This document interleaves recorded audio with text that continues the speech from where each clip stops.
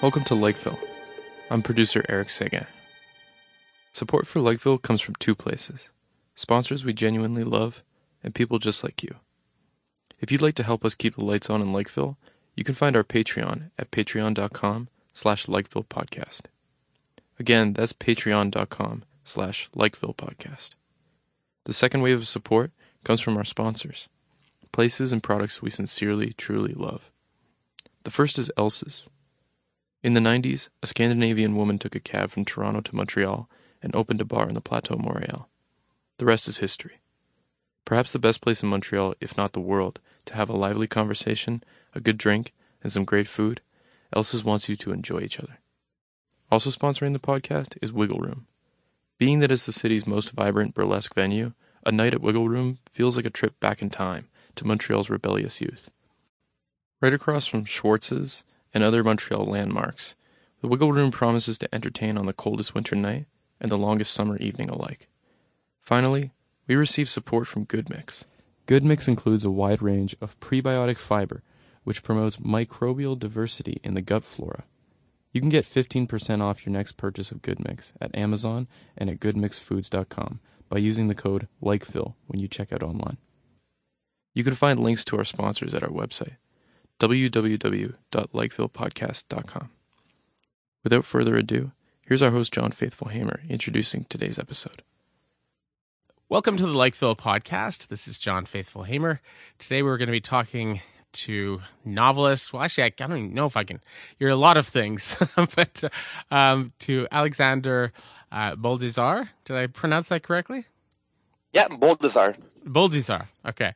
We're going to be talking about, well, lots of things, but mostly, probably, at least initially, you're going to be talking about this fantastic novel that you wrote called The Ugly. So welcome.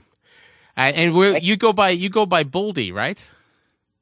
Yeah, with my close friends, I go by Boldy. So okay, we'll go by Boldy. You know, it's actually you are the third guest that we've had on who goes by his last name, like socially goes by it. So it's actually not that strange, but anyway, so tell us, just introduce yourself, I guess, to our guests. Tell like who you are. I mean, you've done so many different things. You're going to sort of have to curate what you want to mention. You know, do you want to mention wrestling bears? Do you want to wrestle Brazilian jiu-jitsu? So tell us. Well, I'm a writer. I'm a former lawyer or recovering lawyer. I'm a father. I practice jiu-jitsu. I guess I've kind of dabbled in a lot of different things. I've moved around most of my life, both in terms of geography and career, and even philosophy of life. But yeah, I think it will come out as we're talking through different aspects. So let's start with that. Okay. Well, this novel, I mean, it is. I want to talk about it, but I also want everybody to go and buy it. And so I don't want to give away the story. But I mean, I guess I was trying to explain it to a couple of people the other day, and the best I could come up with is it's kind of like a mix between Conan the Barbarian and that Legally Blonde, you know, where that like blonde girl like goes to Harvard and like studies in the law school and stuff like that. It's just this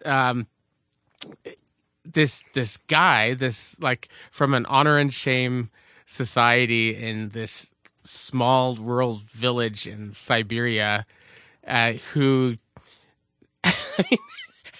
ends up, decides to go to Harvard Law School. So, I mean, how did you come up with this? Was this just like a dream? Did you have too much reindeer pee with magic mushrooms in it? Like what did you do? How did you come up with this? It's a very, very imaginative book. It's kind of, so how did you come up with this? Well, there were several different factors that kind of all, or different ingredients that all fed into one. The idea of this kind of strong mountain manish figure. There's a Slovak fairy tale I grew up with. The character named Valibuk. Valibuk is kind of a staple of Slovak folk heroes. He's Valibuk literally means the feller of beech trees. And beech trees in Slovakia have the connotation that oak trees have here, as strong, big trees.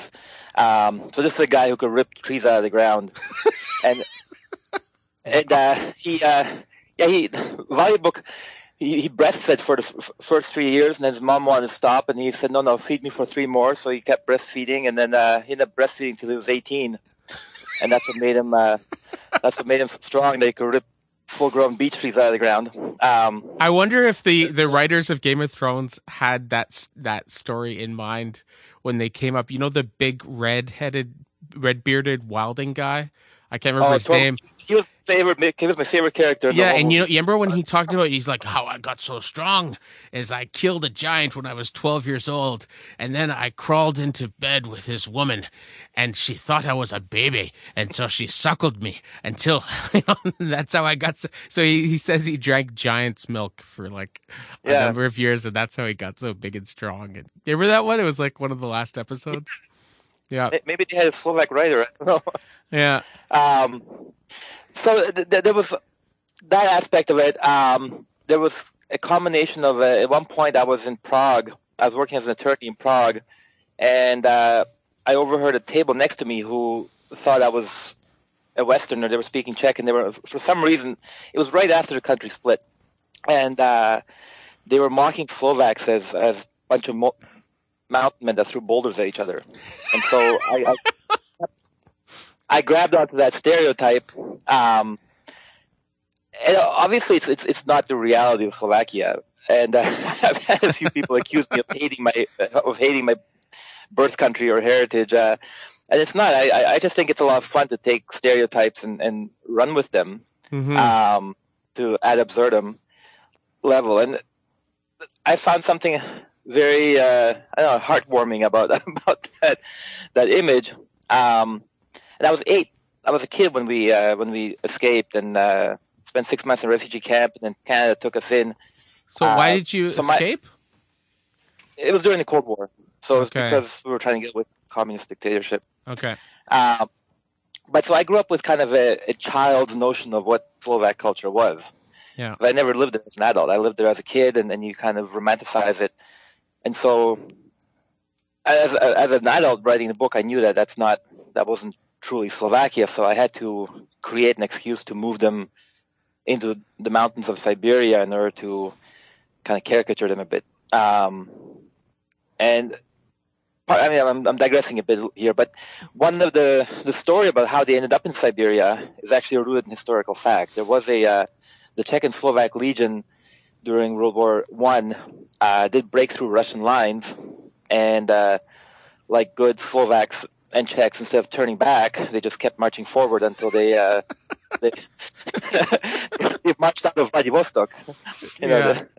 They went all the way to I looked it up after, I kept looking up a lot of things that you mentioned in the novel, and just because I was curious to know, because the thing is your attention to detail is very, very often, it's like extremely accurate, right? And so, which is wonderful, because like it's this fantastic novel that I'm sure you've heard this comparison many times, but the closest comparison I can think to your style is Neil Stephenson, sort of hard science fiction, where it's fantastic, but it's very, very rooted in details of reality, right? So it gives it like this verisimilitude, which is really quite nice. So I looked that up, and I saw that they had gone all the way to the Sea of Japan and everything, just wild.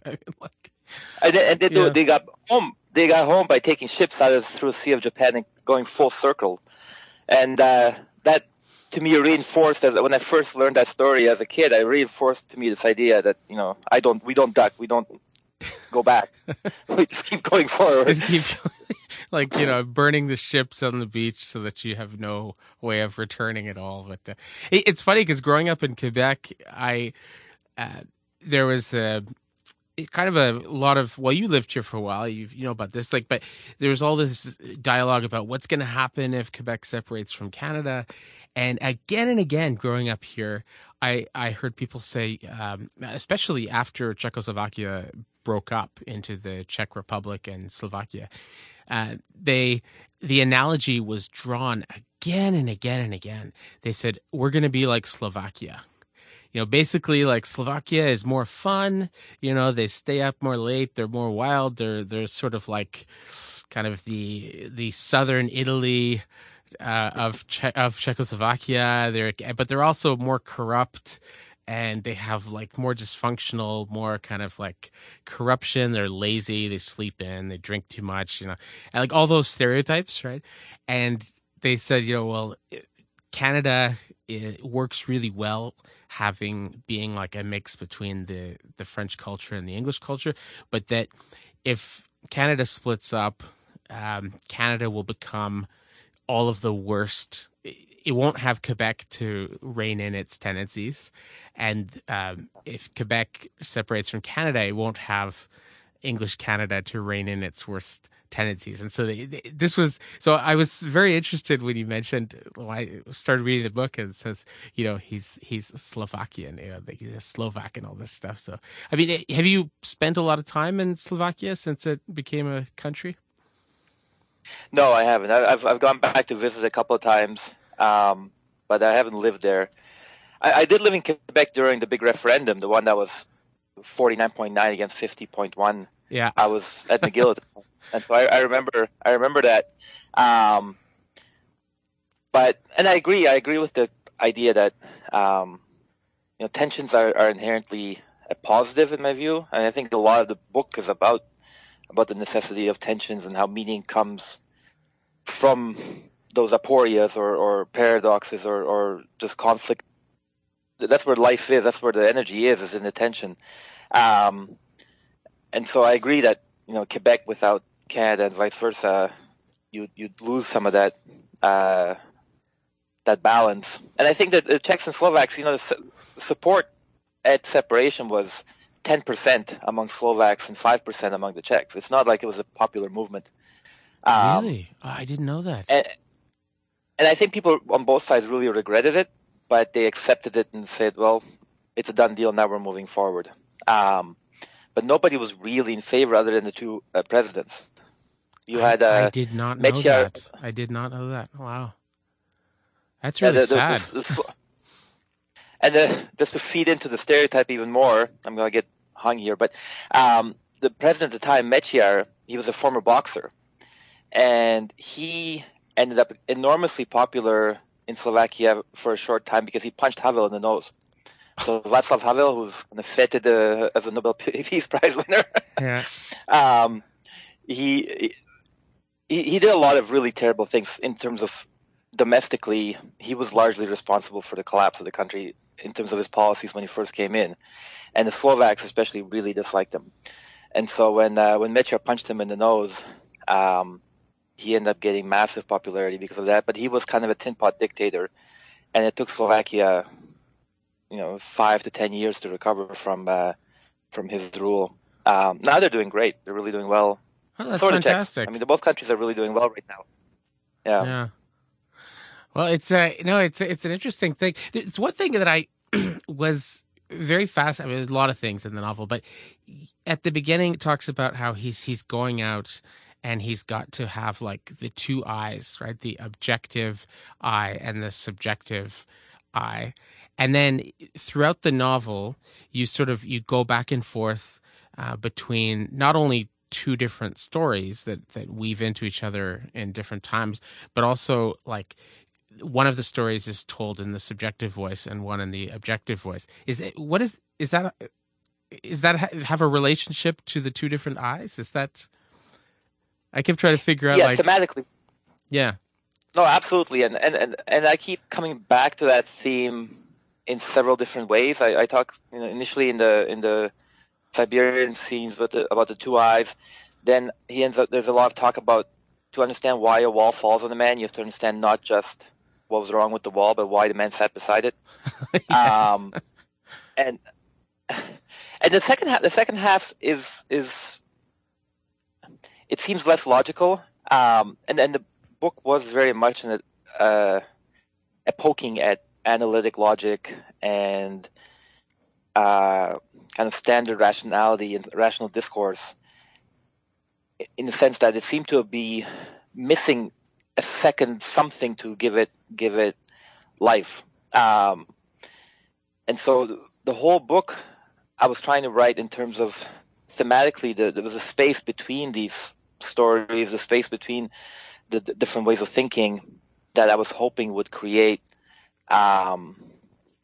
insights that aren't so easy to articulate directly in words. I really enjoyed that, because it also you mess around with a number of sort of literary conventions, and the first one you mess around with is the convention of the reliable narrator. Right? So like there's not like the narrator is not necessarily reliable. So, and by constantly switching between the objective and the subjective voice, and you keep reminding the reader throughout that this guy is drinking reindeer pee. Right? This guy, so he's tripping or he's in a malarial fever for, big patches of the novel. This guy is like out of his fucking mind, right? So like if you expect to get like a rational kind of clear, thinking from somebody like that, then you're mistaken. Right? So, and that's on purpose, I guess, right? I mean, that's yeah. It's on purpose, but I was also trying very carefully to not go fully into, say, magic realism land or the surreal. There's a tradition of literature that's very Czech, actually. That it's a softer surrealism or a realism that basically trying to walk the line between realism and surrealism without falling into either one. So when you mentioned kind of trying to have, details that are accurately sourced, that's in order to reinforce the realism side and not fall fully into the whole book as a reindeer pee trip. Yeah. So I really wanted to walk that line. I didn't want the book to be realistic, and I didn't want it to be surrealistic. I wanted to try to thread that needle between the two, or balancing the two. Again, you can frame it in terms of the objective and the subjective eye, or with the wall falling. It's a consistent thing that I was trying to do throughout the book is kind of not fall into either camp. Yeah, no, it doesn't. I don't think at any point. It definitely did not feel like, because magical realism can at its worst, it can feel sort of cheap. Like you're just sort of like just making shit up. You're not having any kind of laws within your universe, So, and it gets. I mean, if it's done really well, it can be fun, I guess. I mean, Kafka is definitely really good at it, but but often it just feels like it's just like an incoherent rant, right? So no, I didn't feel like it was like that at all. It was, when it did sort of go into the fantastic, it did so either in the voice of myth or in the voice of, this is somebody who's like got malaria right now, or it's somebody who's high at the moment, right? So it's but your description of I was amazed when I got to the end and I read the epilogue where you sort of you tilt your hand to show your cards and you say that they accepted this as your thesis at Harvard Law School. Like that's amazing. Because you're so unbelievably brutal about Harvard Law School students. I mean, they come off as just horrible people. I mean, except for Buck, he seems like a really nice guy, but the others just seem.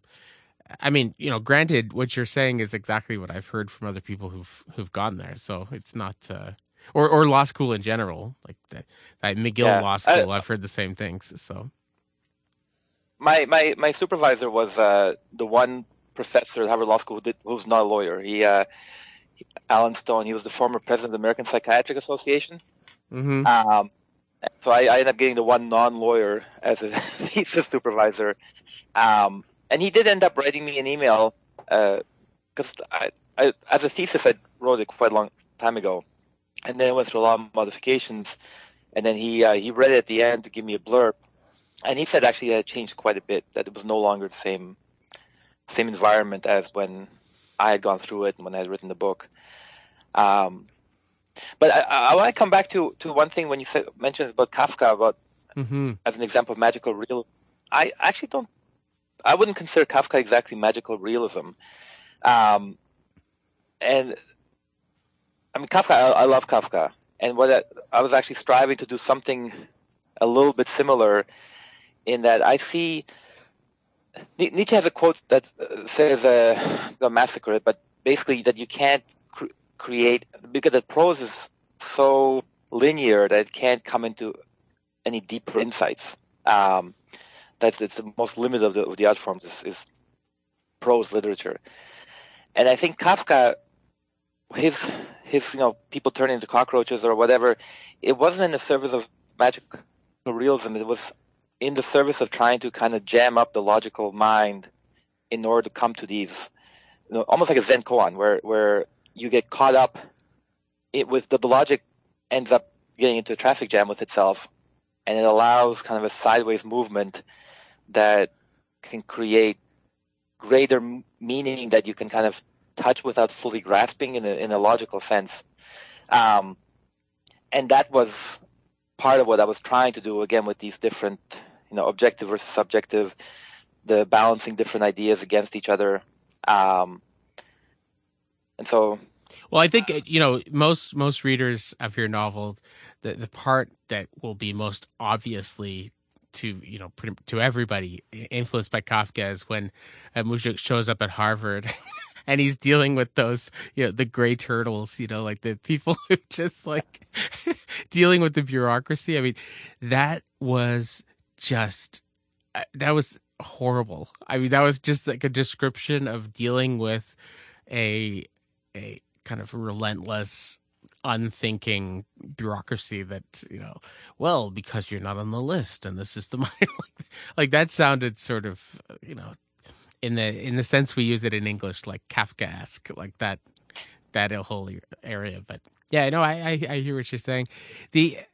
But there is something sort of fascinating. I had somebody on here. Well, the last guest we had was actually the person who's the head of McGill Law School, actually, who's not a lawyer, who's a philosopher, who's, this has been ever since like Martha Nussbaum went to the University of Chicago and became But she's at Harvard now. She was, but she sort of started this trend where law schools started getting like more and more like non-lawyers, like philosophers and other people like that to get into the law schools. But anyway, he was talking about this and he said, it's this funny thing that the law is, and I kept like in the copy of the novel, I wrote all over the pages constantly, but like I kept like thinking that this reminded me of something Daniel Weinstock had said, but that, the law is supposed to kind of create an honorable society and a society that functions and works, but it encourages people who are like totally lacking in honor, right? And this is what I think there's that wonderful, almost like Dostoevsky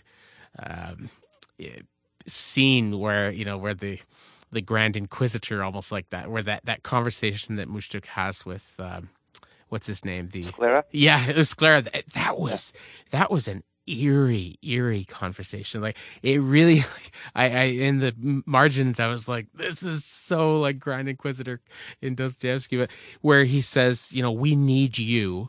We need somebody like you in order to kind of bring back, to remind us what the law is supposed to be for, right? Because you're so out of our way of thinking, right? That we have to have somebody from the outside, which is, I mean, it's also a very, as you said, like a very Nietzschean kind of idea, right? That there's these opposites are somehow how we find balance, Yeah, I mean, it's both yeah. Go on. both balance and kind of.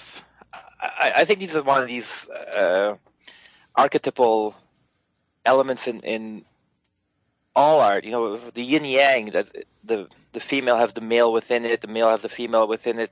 These things are constantly requiring this otherness that's external, that's unintelligible, and I think that law type rationality or analytic logic generally it kind of blinds itself to that. It's not wrong at any stage.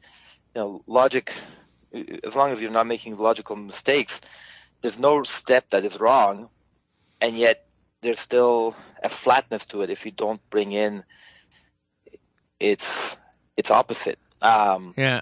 Well, it's like what is there's that wonderful line for Nietzsche where he says, like, when you dissect a frog, you should remember that it's dead.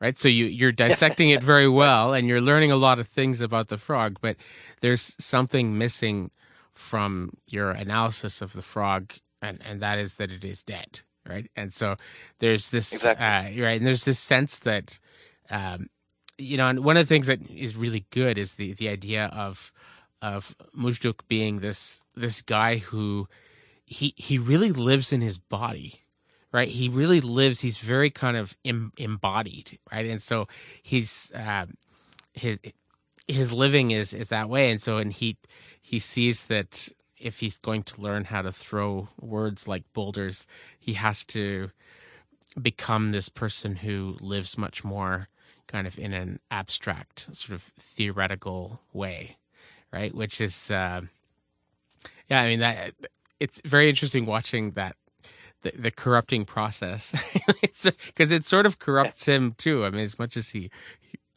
thinks that he can avoid it, it's almost like it's language uses us as much as we use it, right? So just by like getting into that kind of language, into being so immersed in that culture, it's hard for him not to avoid that. I mean, but you seem to have avoided that because you're a lawyer, you're a very intellectual guy, but you also do Brazilian jiu-jitsu and things like that. So, I mean, what is the balance for you? I mean, how do you or do you basically oscillate between extremes?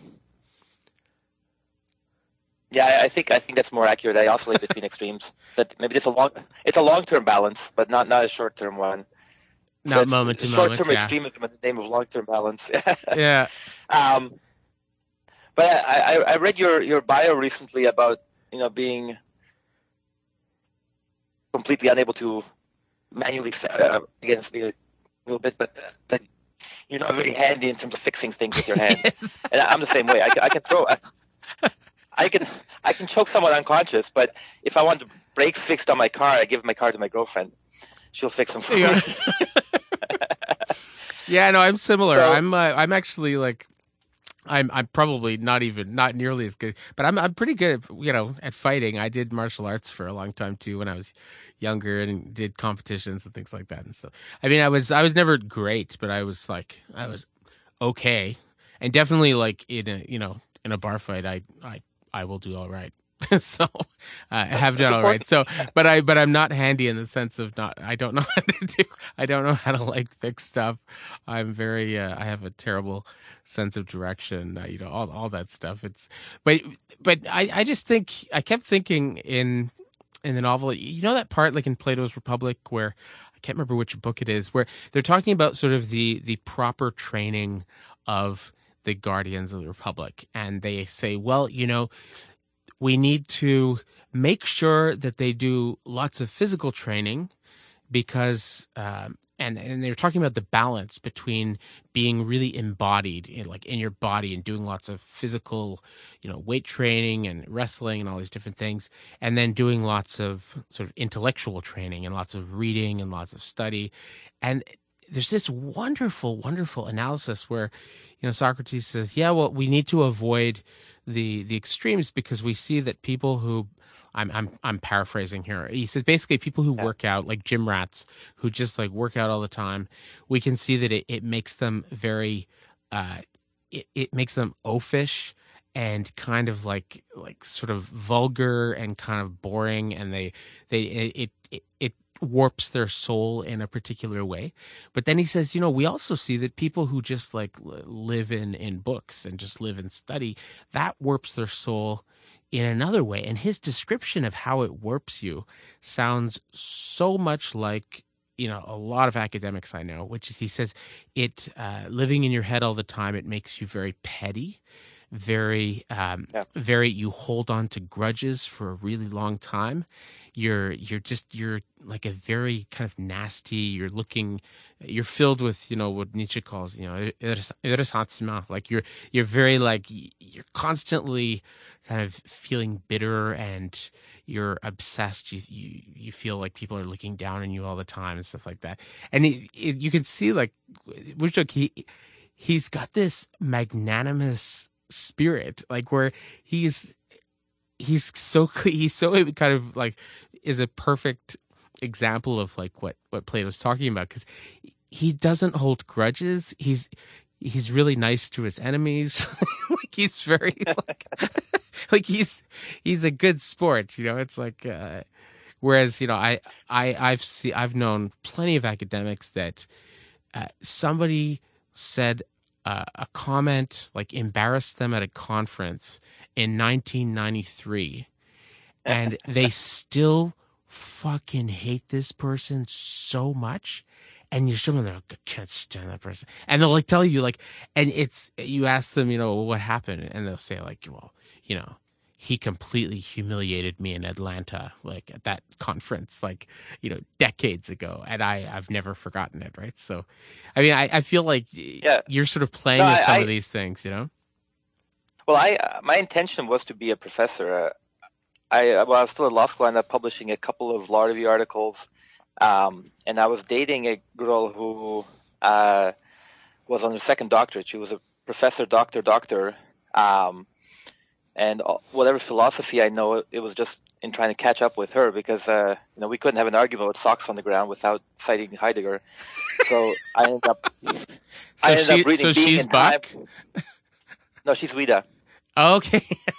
Okay. I mean, it's obviously not in a one-to-one correlation, but she's a lot of it's Lena. So okay, yeah. Yeah. No, not Lena. Ouida. Ouida. Okay. I was wondering. Yeah, the postmodernist. Yeah. The Heideggerian. Yeah. And through her, I was involved in the kind of the faculty circles much more than I would have been in a normal Harvard student experience.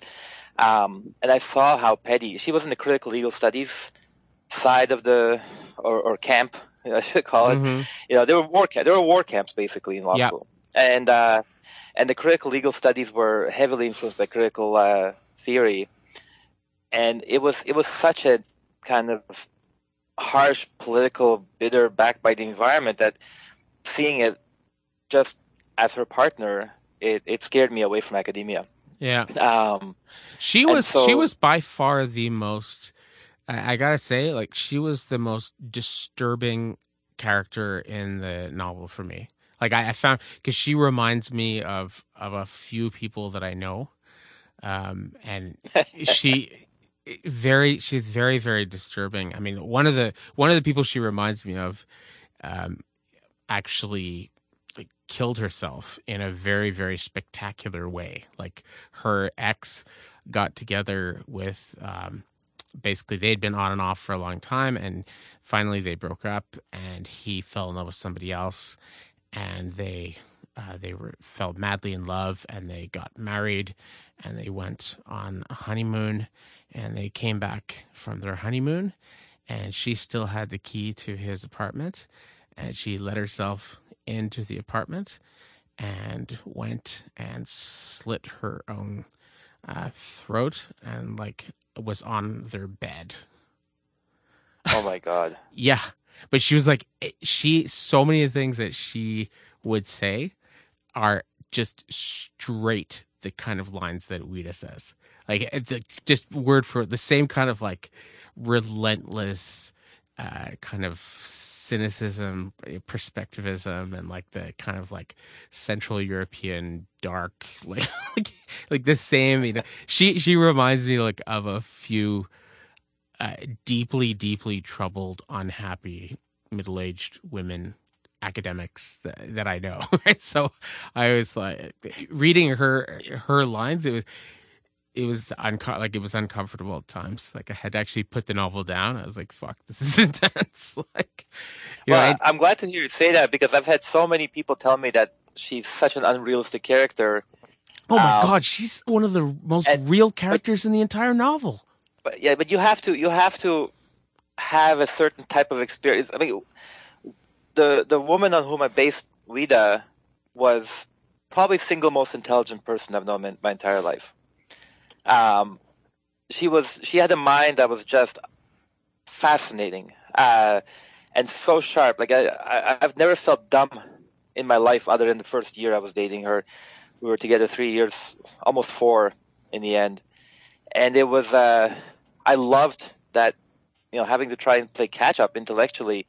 And it wasn't until, deeper into the relationship that I saw how, because I was a little bit like Mujduk. Mujduk is in some ways, like every first novel, there's strongly biographical elements, and he's kind of a young version of me. And in the sense that naivete, I just found that darkness as something fascinating. I was just like, wow, this is so different and so unusual that it must be interesting. I must be attracted. I should be attracted to it, and I was attracted to it. And it took a few years to just see how disturbing and dark it was, and how often it was not grounded in something real, but in theater of a weird sort. It's kind of like what you just described with the dramatic suicide on the bed.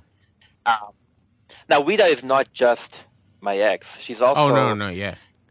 Thousands of pages of critical legal studies and feminist theory and everything else that I read, kind of, because I did end up reading a lot of Derrida and people like that, and there's definitely an aspect of the ugly that it's an attempt to clash schools of thought and ways of thinking and kind of Laban's philosophies, like life philosophy, into each other.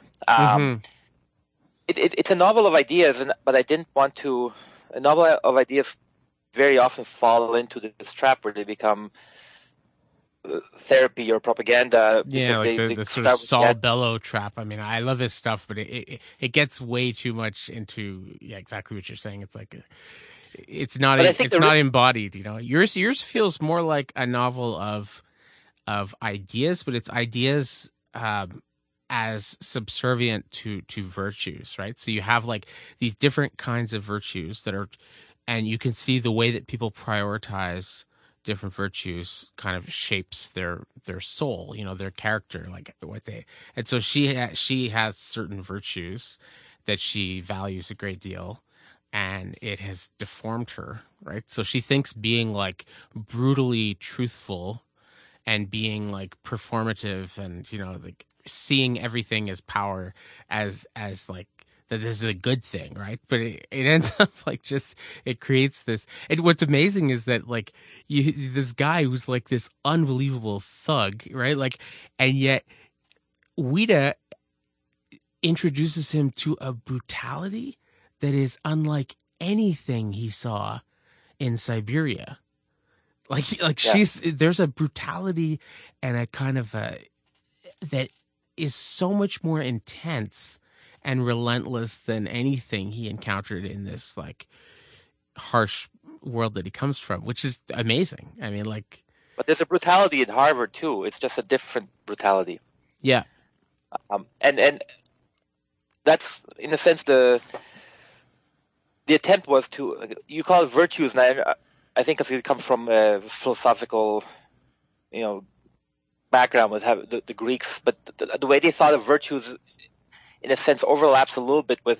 I was conceiving of it as not as ideas per se, especially not political or psychological ideas, but ways of thinking, ways of perceiving, ways of kind of called moral frameworks or ways of managing the world and managing the relationship of being to the world.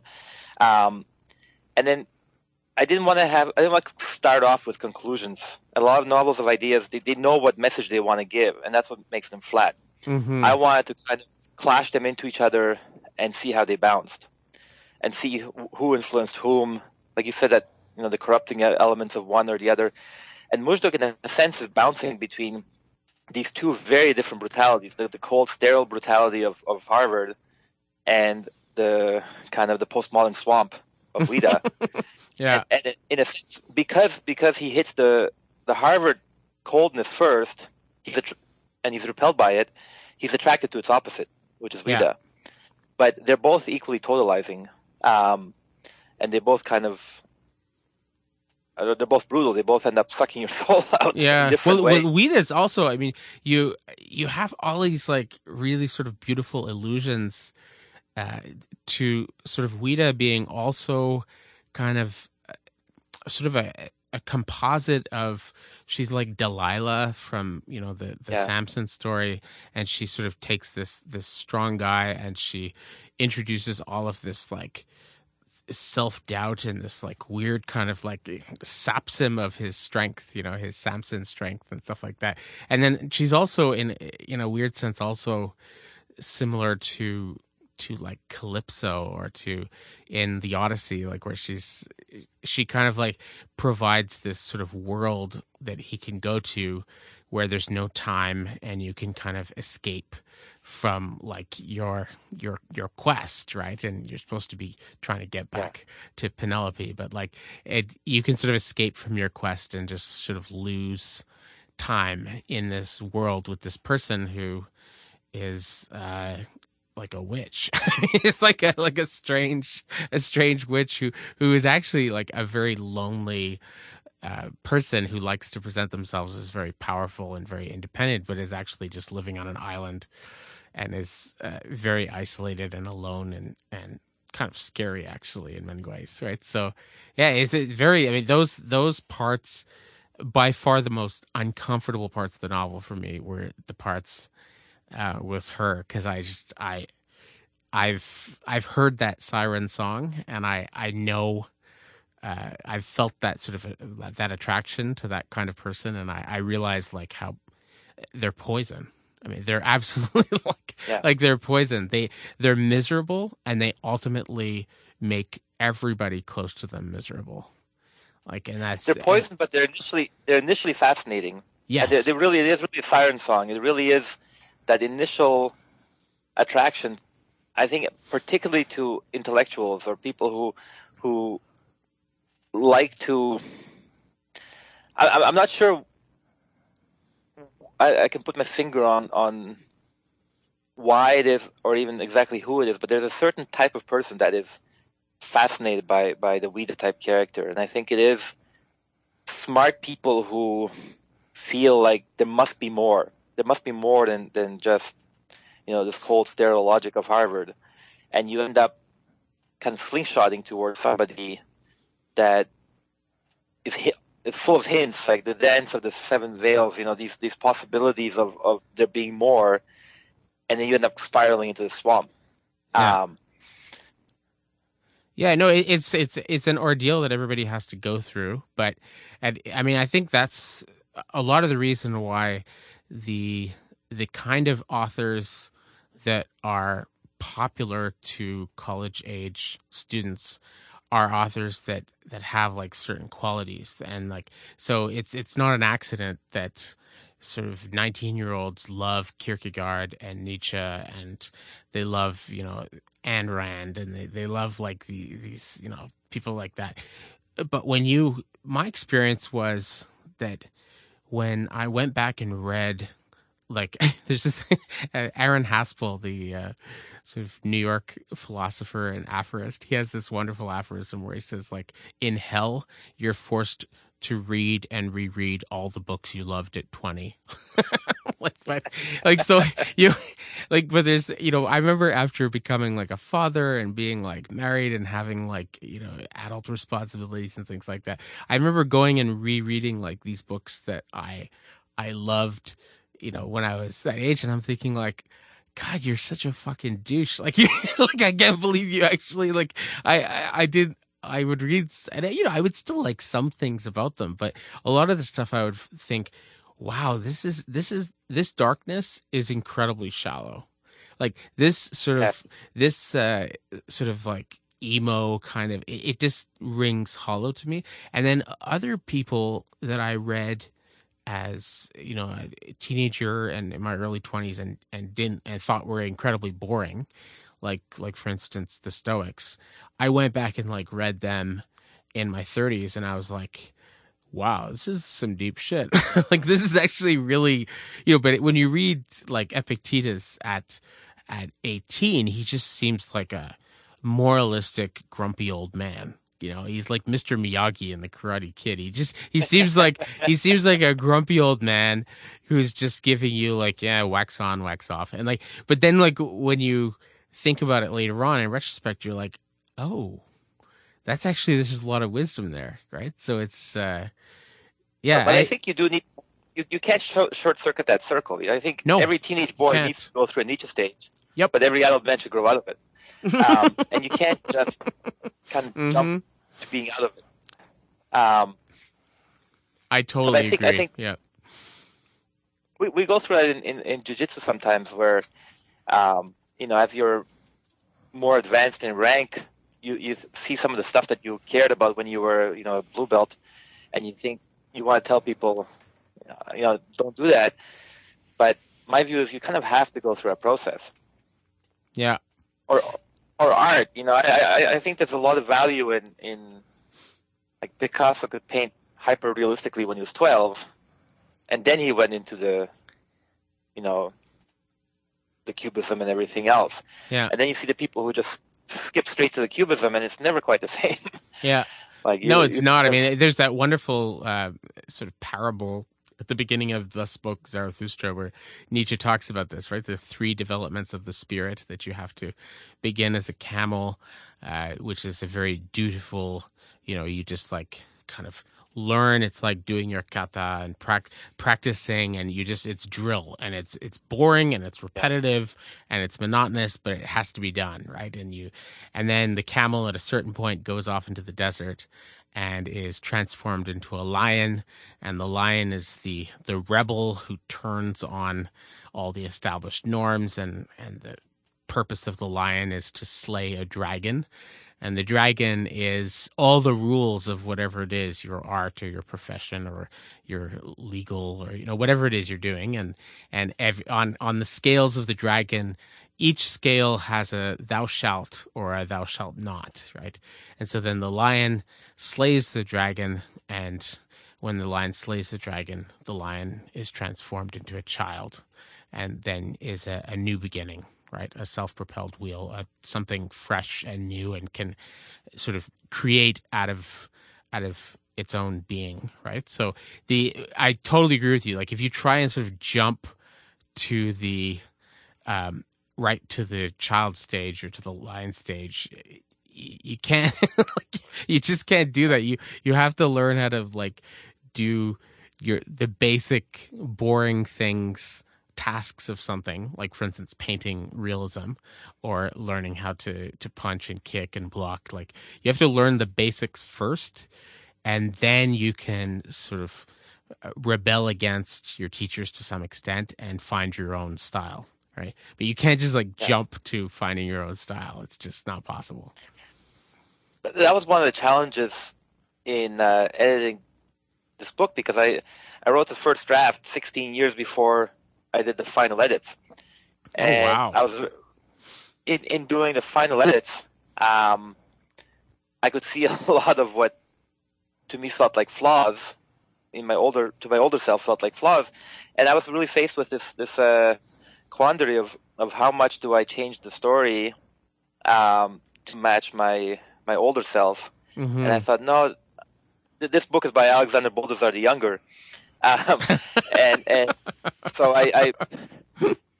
I left it at kind of that level of the younger self, editing it for style and cleanliness, and maybe taking some of the weirder edges. But I was trying not to take the edges off. So it was this attempt to kind of edit it without, like, while remaining true to somebody that was, I could already see a bit at a distance.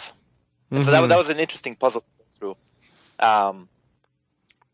Yeah, I've seen a number of times I've been sent manuscripts of novels that were, sort of written, let's say, like, very similar to what you've just described, like written in the late 1990s, and they basically sat on it for a while, and then they did like a big edit in the 2010s, right? And it just looks like a bad haircut.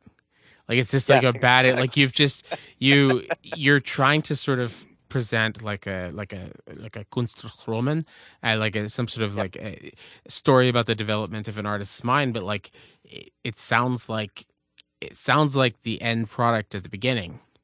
Like, I should see something that's rough at the edges and like kind of stupid and retarded at the beginning. Like, I should see, like, I said, she's like an idiot, like, and actually writing, especially if you're gonna, as you do, sort of alternate from the subjective to the objective voice constantly. When it's in the subjective voice, it should sound like somebody who's not very enlightened, and then by the end they should sound like, he's learned a thing or two, So it's no, I mean that comes through, and I think that's you either that was you or you had a good editor that was like willing to not take too much off of the top, That's but it works.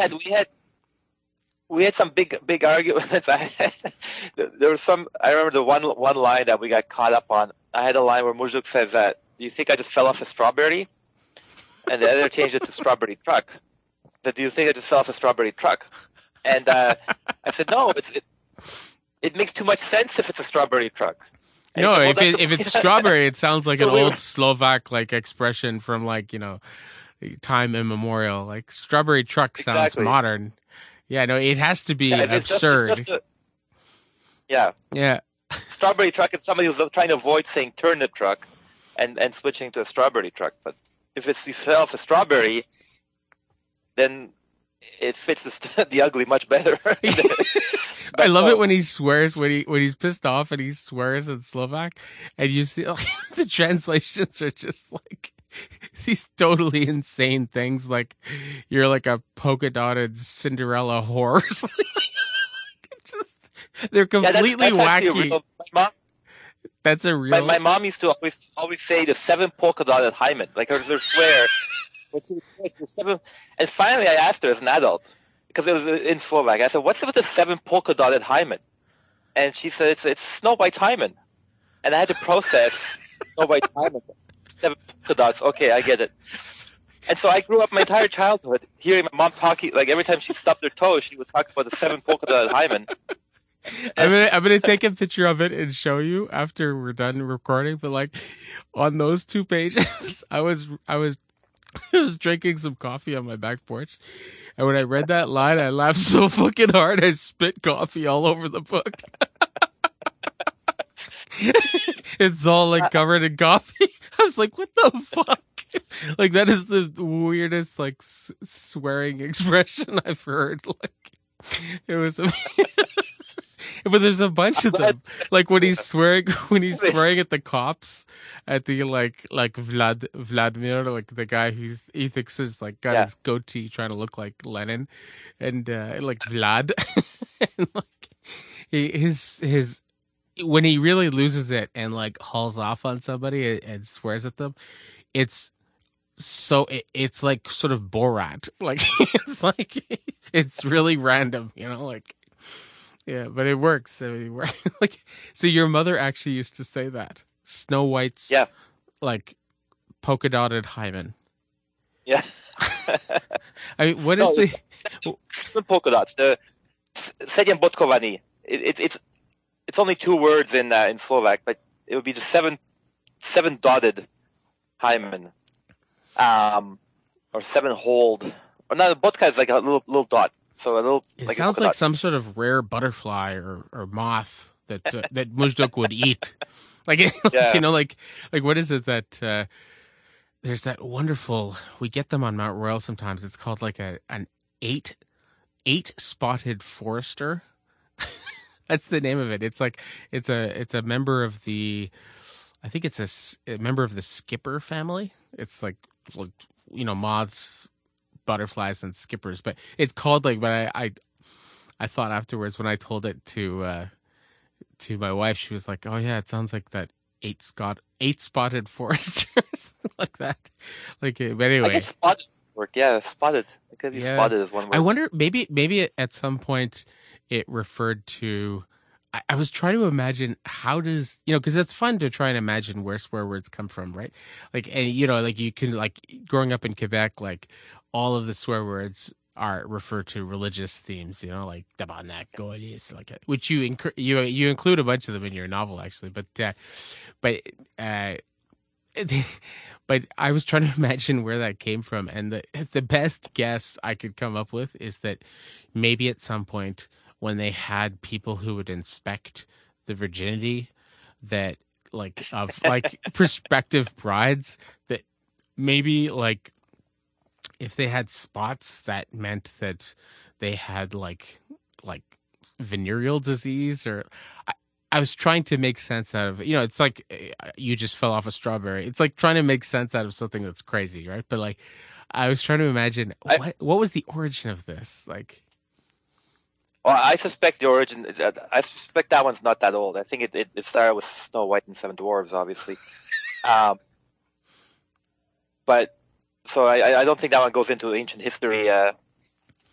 But it's a shame sometimes how poor English is an insult. Because my dad, my first language, my name Boldizar, it's a common Hungarian first name, Boldizar. Mm-hmm. Dad, even though ethnically we were fully Slovak, from Austria-Hungary times, like my grandmother on my dad's side only spoke Hungarian, even though she was ethnically Slovak. And so my dad, he would still swear in Hungarian. And so his swear words, and Hungarian is a fantastic language for swearing. And the most common one was "Go fuck God." Well, whenever my dad stubbed his toe, he'd say "Go fuck God," and then my mom was talking about Snow White's time, and so and then you come to English and it's just fucking shit. Yeah, it's not as rich. That's but there are people who manage to like sort of innovate. Like I lived in Baltimore for a number of years, and like they have such a thick idiom there, and like all these expressions, like really, really, really like a rich kind of vocabulary. And Baltimore has like the linguistic variety in Baltimore is crazy, because you have in the ghettos, you have these populations that are very isolated, and there's like in inner city Baltimore there's a number of black ghettos, which people know about because they watch like The Wire and things like that. But there's also actually like a couple of white ghettos as well. One of them actually, which is, we lived right next to it, and like it was like a really like right in the middle of Baltimore, this like white neighborhood that was like, it made South Boston look like a functional community. Like, like it was so unbelievably heroin and methed out and just a complete shit show. But they had all this rich vocabulary, like, stuff that you just could not understand outside of those neighborhoods, right? And they had a lot of like really good swear words, but I don't know if they could I don't know if they could compete with Hungarian. But that's actually one of the questions I wanted to ask you. Your last name, which you go by, is that basically the same name as like Baldassare Castiglione, like the Book of the Courts here? Okay. Yeah. It's the same. I was wondering, I was like, is that the same name? Because like, so Baldassare, that's the Italian version of the, yours is the Slovak version of Well, that Italian name. no, it's not originally Italian. It comes from Balthazar, one of the three wise men or three kings. Yeah. And then in Hungarian, it's Boldizar, Okay. but English doesn't have the je. Mm-hmm. So when the Hungarian name is basically changed spelling when it went to Czechoslovakia, so it dropped an S within the name when it was used in Czechoslovakia, and then when it went from Czechoslovakia to Canada, we had to drop the je sound, and so it became Boldizar. Yeah, So there's this Hungarian guy. Plot. There's this Hungarian character in Neil Stephenson's novel Reamdy. Well, he's in his new novel too, the one that I recommended to you, Fall. But he's a Hungarian, and he reminds me to some extent. He reminds me of the main character in your novel, but he's a really huge guy. Also, he's like 300 pounds, and his name is Shangor, and he's Hungarian, and he has a lot of the same virtue, huh? Shangor or Shandor? You know, I've only seen it Shandor? I've only seen it like written in a book, but I think it was like Shangor. It was like CJ.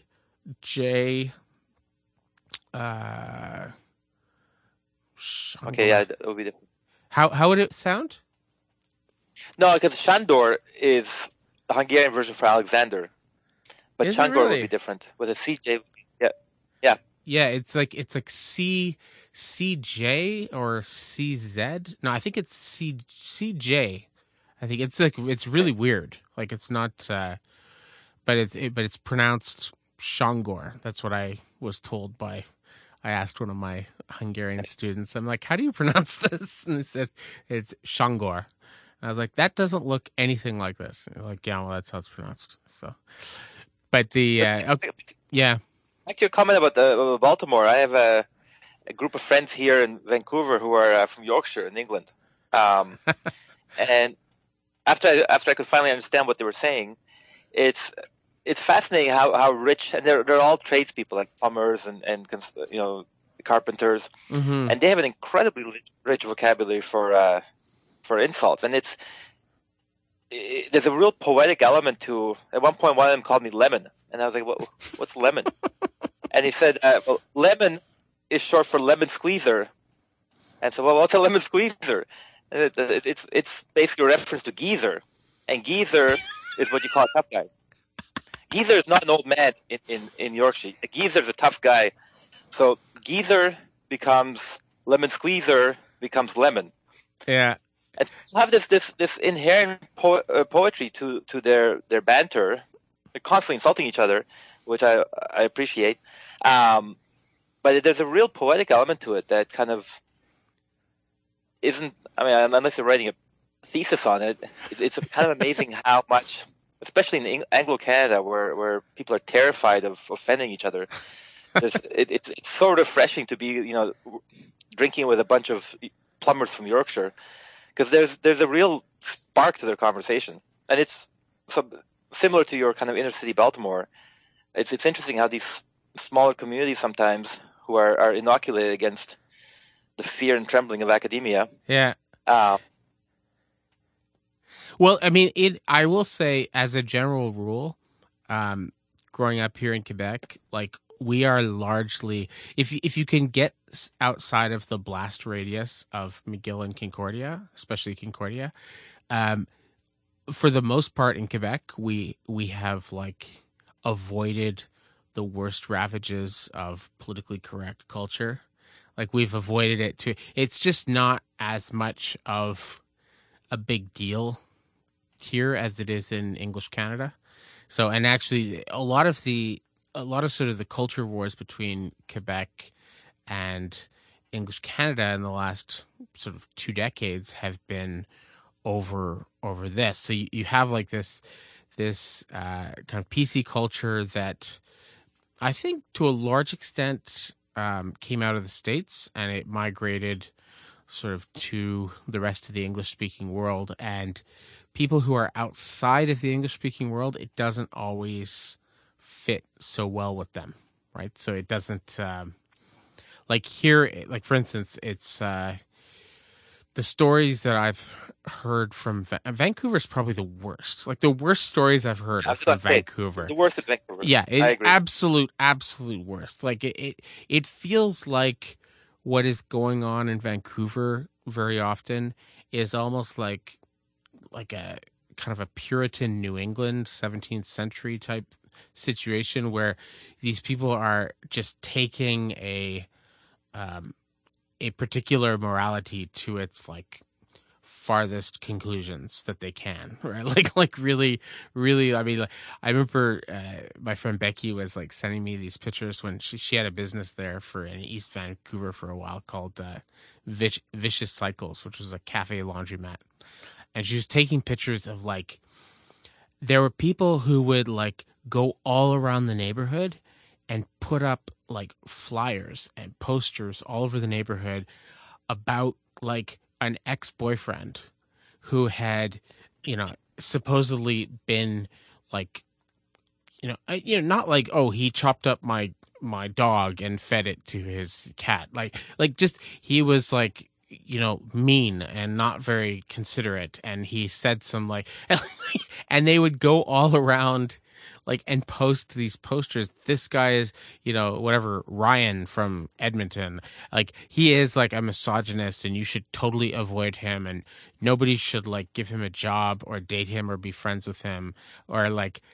and this was like, she showed me this. She took a picture once of this one like kind of message board place, like in a public area, and it had like 12 of these posters on it. I was like, this is insane. Like, this is absolutely insane.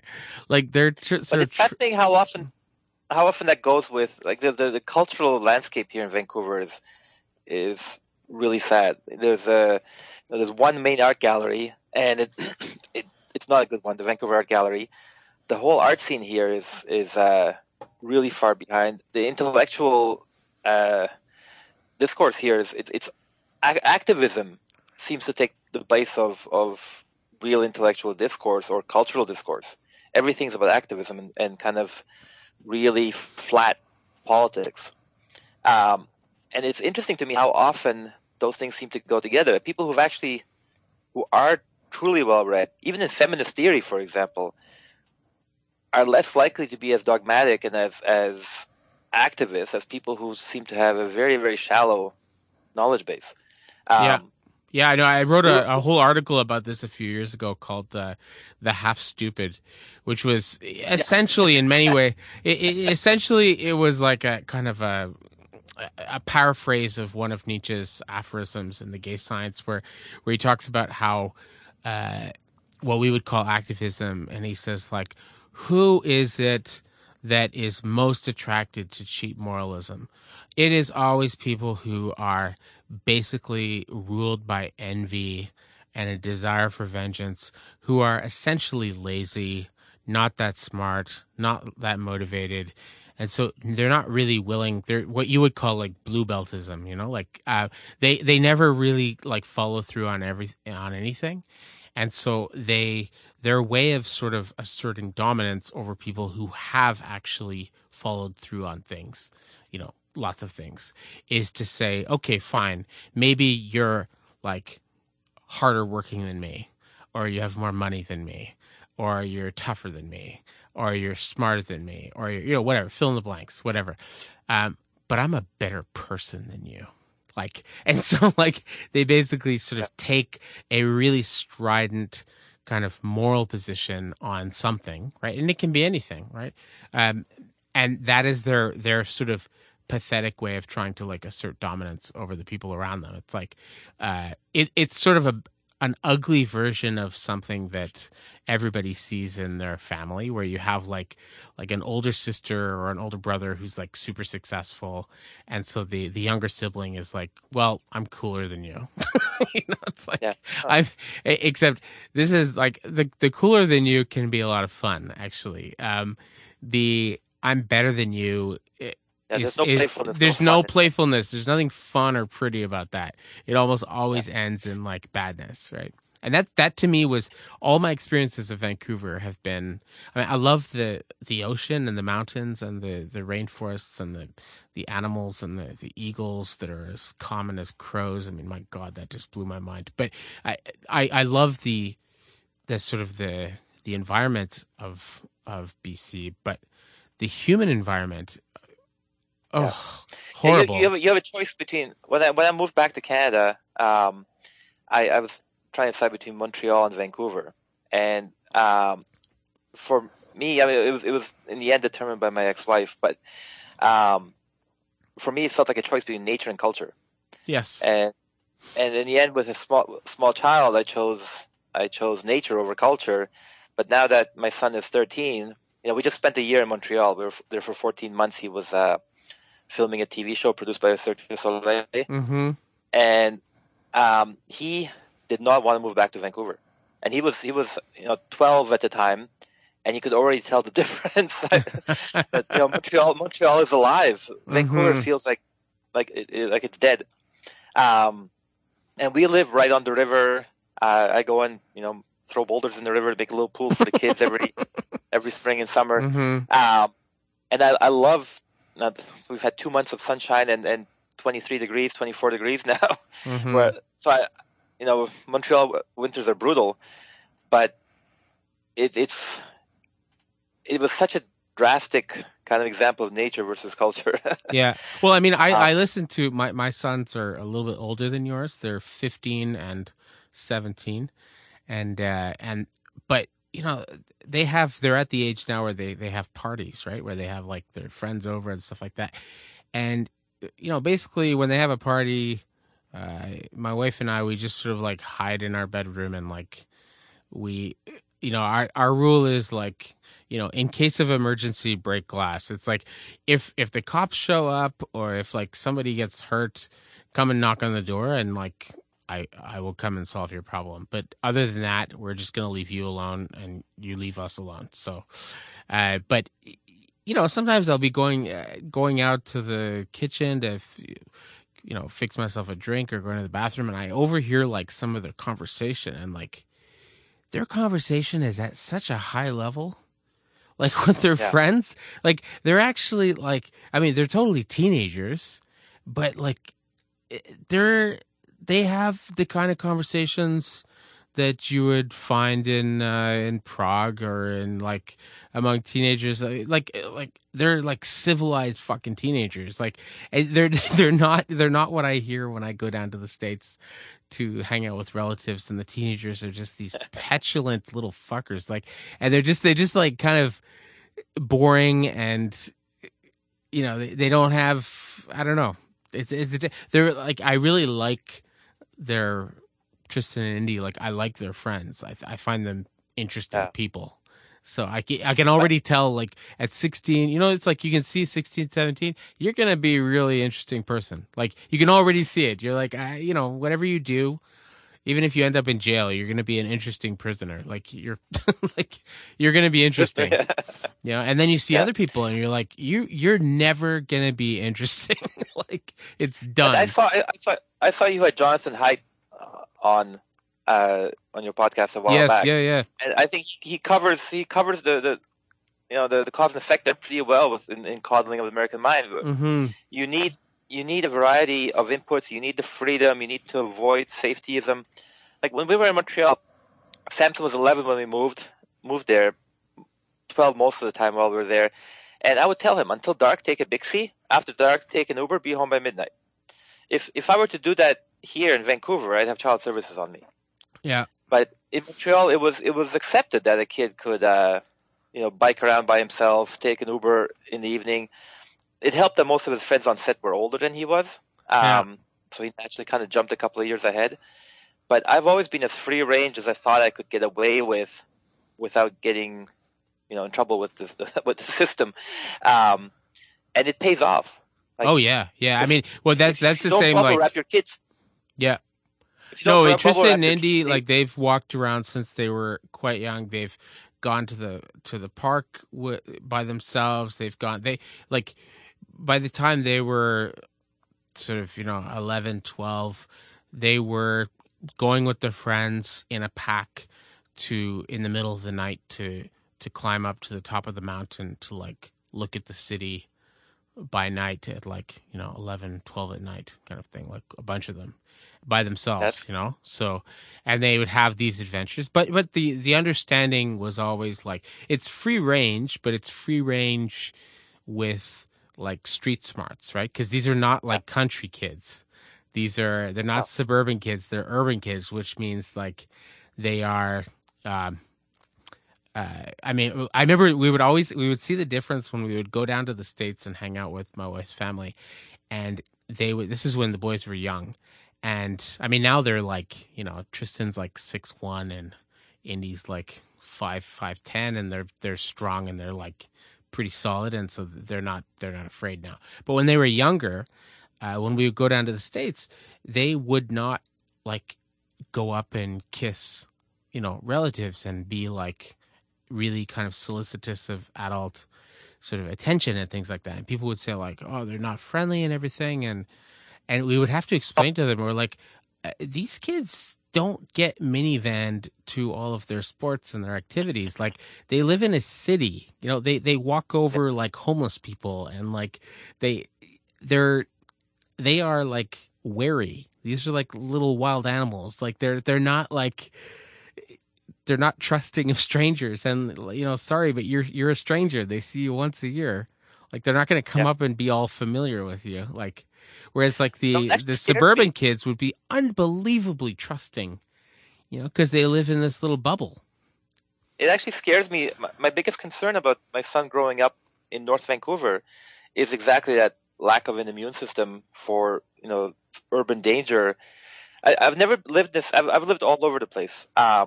And Vancouver is the only city I've ever lived in where young guys walking past each other will not have that moment of eye contact where if you look too short a time, you're potentially a victim or a mark. If you look too long, you're looking for a fight.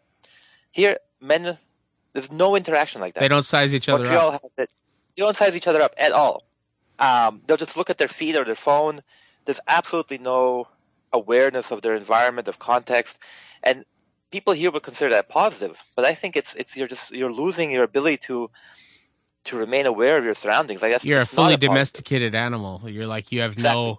Yeah, I mean that's why when I said that they're sort of street smart and free range, but with kind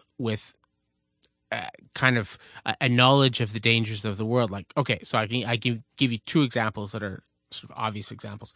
One of them is that, like with the other parents, we just made it very, very clear to our boys, like, okay, well, if you, if ever you're leaving like an event or a sport event or like a concert or a school thing, if there's girls with you, you walk them to their door.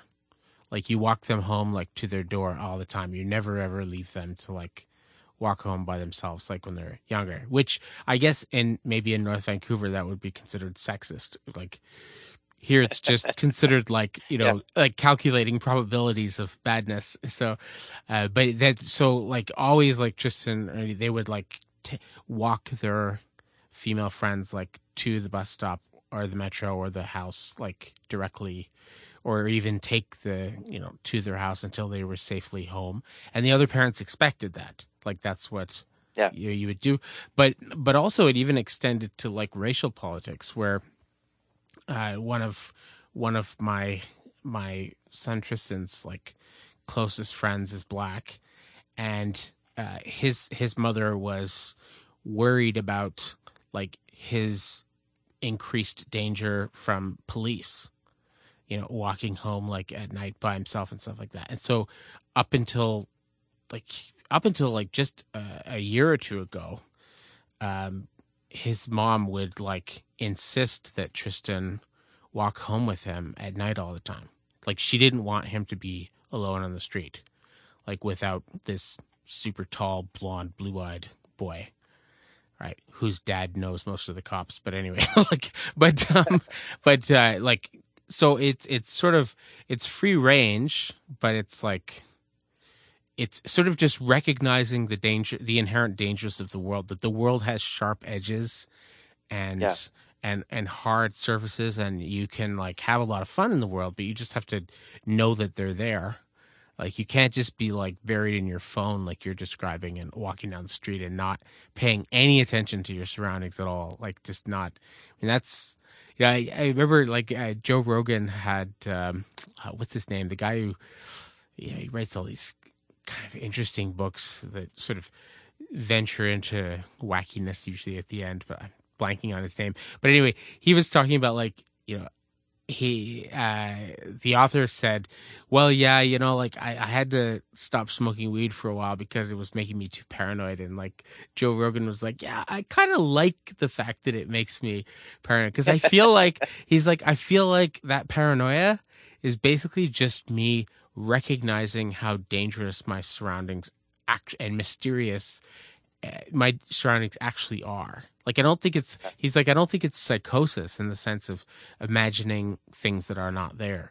I think it's just a heightened awareness of how dangerous your environment actually is, right? It's sort of like if you see somebody who's just been in a really bad, I mean, I've been through this, somebody who's been through a really bad car accident, right? When they get back in the car and start driving, like, they're so, they for a couple months at least after a really bad accident, they don't fucking talk on their cell phone when they're driving. No. Like they don't fuck around with the radio when they're driving because they're like, holy shit, this is like the most dangerous activity that I do. And they're much more sort of like aware and conscious. And so Joe was saying like, yeah, I actually I like that because I feel more alive.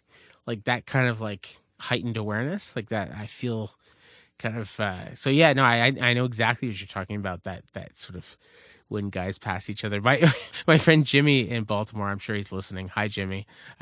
But Jimmy calls it the big guy nod.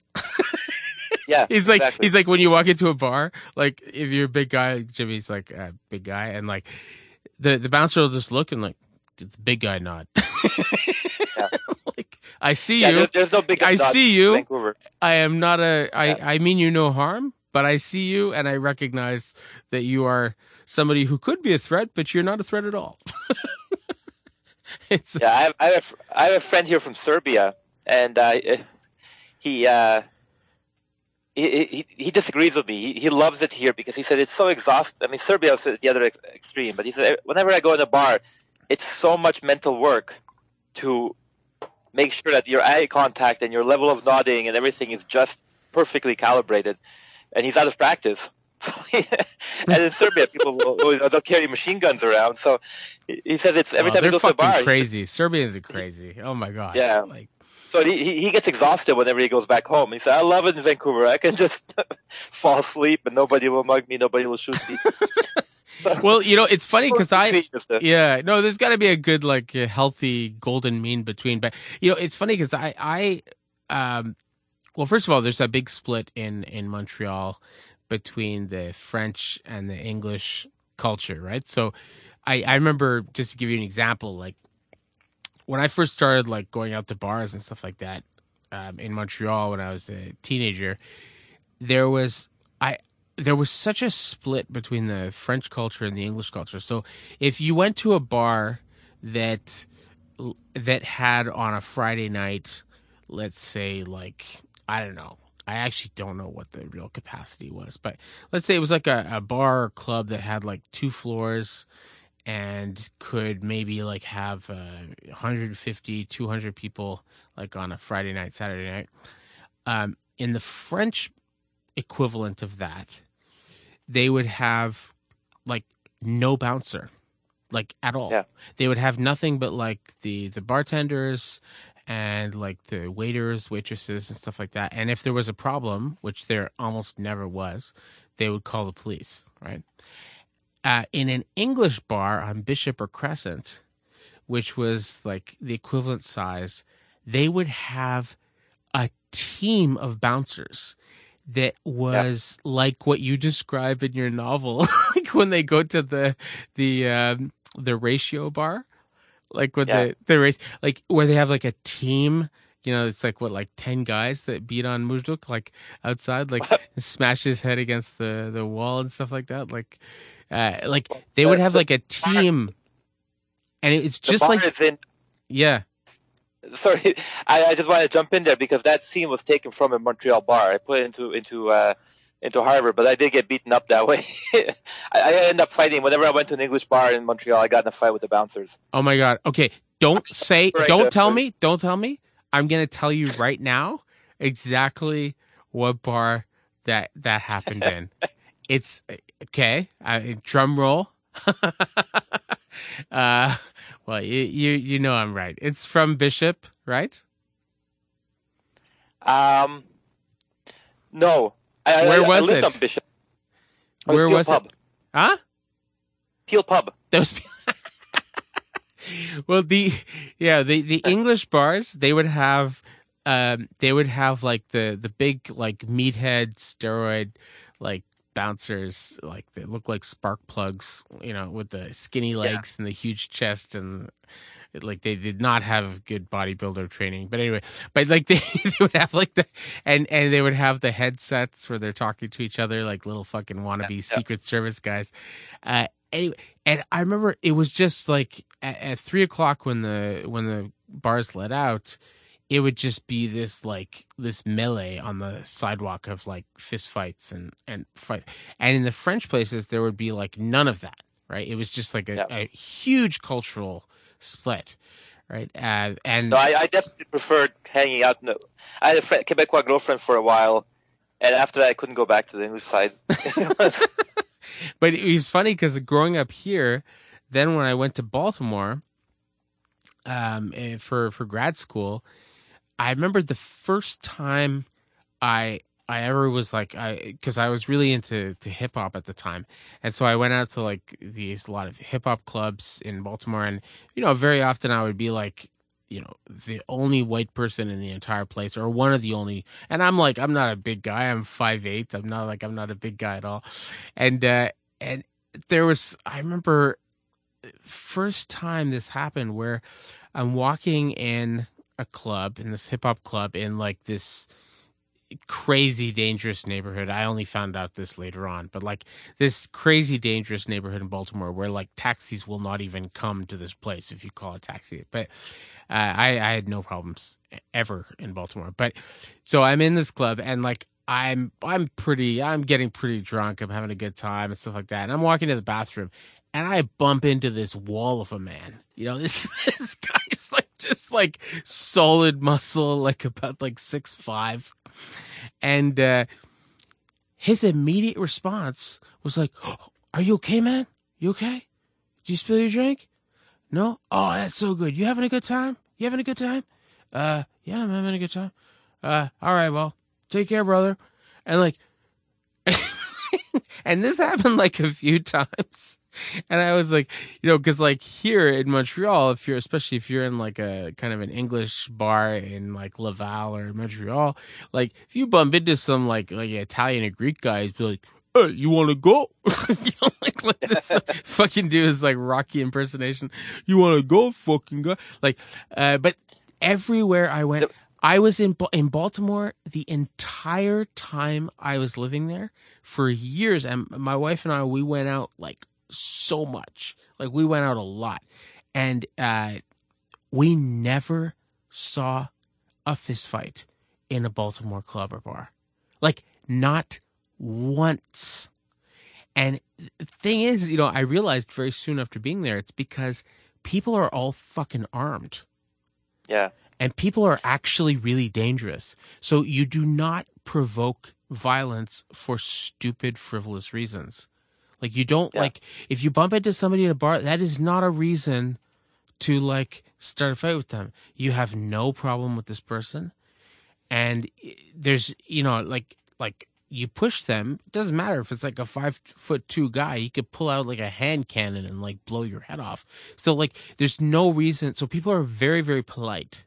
And it was an interesting sort of introduction for me into sort of Mujduk's world, right? It's an honor and shame society, right? And in an honor and shame society, there are like there are good and bad things about it. But one of the really good things is that like people presume that the people you're dealing with are dangerous, or at least they're related to somebody who's dangerous. So you don't mess with somebody for stupid reasons, right? Yeah. Whereas like my cousin moved to Ottawa. He started working for Transportation Canada, and he said he started going out to like bars in Ottawa, and he's like, "Oh my god!" He goes, "It's like 3 times worse than Peel Pub, like than the worst Montreal English bar." He's like, "These guys get drunk, and they basically try to like fuck everything that moves, and if that doesn't work, they try and fight everything that moves. Like they sort of and there's no sense whatsoever that doing this could kill you." Whereas in Baltimore, it's told even a piss drunk guy is so polite. Like they're so polite because they just recognize you're talking to rattlesnakes and scorpions. Like there's no reason. But that's true even without guns. Just the problem is that most people haven't been exposed to enough actual fighting to really understand how much can go wrong. You know, there could be a corner on a table that you hit your head or you hit the guy you're fighting with head, and it's done. Like it's so many, and one thing, most of these people who are fighting, they're so pent up and repressed, and there's so much anger or something, insecurity under the surface that when they actually do get in a fight or in a situation, the peacock aspect takes over. Yeah, they have like 3 hits, and then they're expecting it to be broken up. Yeah. And they've never had a fight where nobody breaks it up, and where you actually get your nose broken and like your fingers broken and like you're sore for like 2 weeks that you can barely like and you're pissing blood. They've never had that experience. You know? Yeah, exactly. And they've never seen like I know guys who are 160-pound guys that can we train with a lot of SWAT guys from the SWAT team, and when they first come in, you'll have these giant guys from the SWAT team, and 160-pound guy will tie them up in pretzels. Yeah, and they're kind of shocked but if you look at police will get 8 hours of combat training, U.S. military gets 18 hours. If you're in the special forces, you get another 36 hours. So you're dealing with 54 hours of training, and you're thinking of a special forces guy. And then you have somebody who's been doing jiu-jitsu for 10 years. He's got several thousand hours. Or somebody from the Mossad, who's got like 1,000 hours as well. Professional MMA fighter. I think I tried to pick a fight with me on the airplane in Montreal when I was landing. And I was like, you're picking a fight with me as we're disembarking on the plane. You have no idea what my skill set is. You're on a plane, so we're going to be arrested the minute a punch is thrown. Like, are you really kidding me? And I don't think he actually wanted to fight, but he knew that it was a safe environment to be as belligerent as he possibly could, short of throwing the actual punch.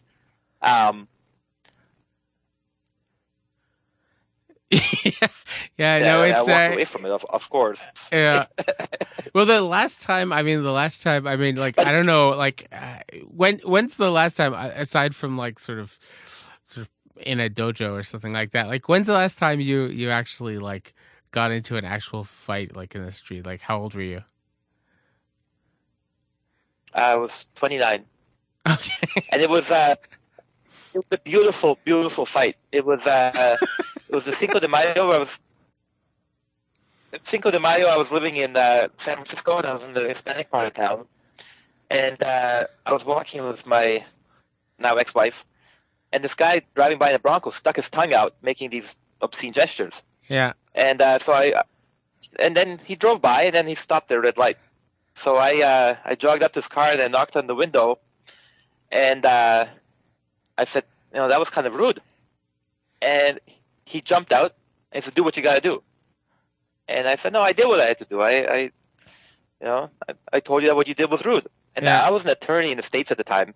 So if I get arrested for fighting, I get barred and deported. Mm-hmm. And so I didn't really want to be in a fight, but I was just like, no. What I had to do was to comment on what you did. He said, "No, do what you got to do." And by then, about 30 guys had formed around us, all Mexican. This guy was Mexican. Mm-hmm. And he started calling somebody asked him what happened, and he said, La puta. And so he called her a whore. So I said, well, now I have to. Mm-hmm. And so then there was an honor culture, right? And I was younger. So I jumped on him, and he was a big guy. And we had this fight. Most fights are over quite quickly, but this one was going for about 3 minutes where we were just exchanging. Oh, wow. That's really long. I was punching in the ribs. He was punching me in the head. We were just tied up, and neither of us, it was a really even match. Neither of us could kind of break away. And finally, a woman who had her head on really well just screamed police. And when she screamed police, we both disengaged. Because neither of us could disengage without giving the other person an advantage, the way we were tied up. So when she yelled police, we disengaged at the same time. He got back in his Bronco, drove away. And I was so impressed that there were 30 Mexican guys. He was a very white, blonde guy fighting a Mexican guy. Not a single person intervened. And they were both, the entire group was cheering and happy, and they were kind of complimenting me. They were complimenting him. And it was such a positive interaction. And there are a lot of, Mexico has some amazing writers who talk about this, like old school machismo culture. They really have and they mock fun of kind of North American suburban culture, and there's Ortega y Gasset, I think, has this quote about those kindly, sinister beings, the North American mothers and wives. I'm a big admirer of Mexican culture and kind of that old school machismo that's really, it still maintains a sense of honor, where you would never think about jumping in to help one of their own because it was a fair fight. We were both the same size. The fight was even. Nobody was down on the ground. And so it was just it gave me a whole new kind of appreciation. I mean, I've seen it elsewhere in Mexican culture, but I really lived it in that moment there. That's awesome. Mine is not nearly as cool as that, but I was 29 and I was out for like wedding anniversary with my wife, and we had 2 kids at that point, and so it's time for me to be like grown up and everything. But and we went up, we had a babysitter for like the whole weekend, and so we're gonna stay out really late. We're gonna go to like a show. We're gonna all this stuff. Anyway, so we go to this club, and it's a club where I know the owner, I know the bouncers and everything. It's right on like corner of Prince Arthur and Salana, we go in, and we're having a really good time, and then there's like these guys, and I swear that they looked like a bunch of the guys from like the night at the Roxbury, like totally, like they're all coked up, from Laval and stuff like that. He's like, anyway, and one of them, big guy, like he just looked like a walking stereotype, like a big baby. Like he's 24. His mother probably still like washes his underwear. He still lives at home, like in Chamonix or whatever. Anyway, but and he and he's like really coked up, and so he's just walking around, and he's not at all like kind of paying attention to like the space around him. And he bumps into my wife, and he spills her drink like all over like the dress that I got her like that day that she's just like wearing. And she's like, "What the fuck?" And rather than saying like, "Oh my God, I'm so sorry," and I'm really, really sorry. I'm a little, I'm having fun. I'm a little fucked up. I'm sorry. Like, I'm really sorry that you could totally like deal with that so easily. And like, I'll go get you another drink. I'm really sorry. There's so many ways to easily smooth that over. Instead, he goes into this like sort of Ayn Rand psychopathic, like, I'm like everything's about me kind of fucking asshole kind of rant. He's like, "Look, I'm having a really fucking good time tonight, and don't fuck up my night. Don't fuck up my night, bitch." Like, she looks at him And she's just like, I'm like sitting behind, and I just like walk over, and well, that was it. So that was like, but it was the same thing though. Like his friends, although they clearly had been friends with him since he was 5, his friends didn't intervene at all. They were just like, we love you, but like, look, you're probably 6 inches taller than him, and he's in the right. You just like spilled a drink on his woman, and then like insulted her and pushed her. Yeah, it's done. Like, but that was the last time. I firmly believe that maintaining those kind of old school, and I'm not a traditionalist generally, but by any means, but maintaining those old school unspoken norms of violence is a much better solution than trying to have the zero tolerance approach that a lot of Anglo North America is taking. Because there's a reason that men tend to fight when they're basically big boys. When you're young, the testosterone is pounding into your head. The aggression will come out. Every animal species on the planet, every mammal does it. And by pretending it away, by trying to say all violence is, unacceptable, we have equated everything from 2 equal-sized guys fighting until one basically submits to, pulling out a gun and blowing somebody away. Mm-hmm. And so we've turned these male rituals into power rituals instead of being about, in the old days, if you kept kicking a guy when he was down, or if you pulled out a weapon during a fist fight, then you lost all honor.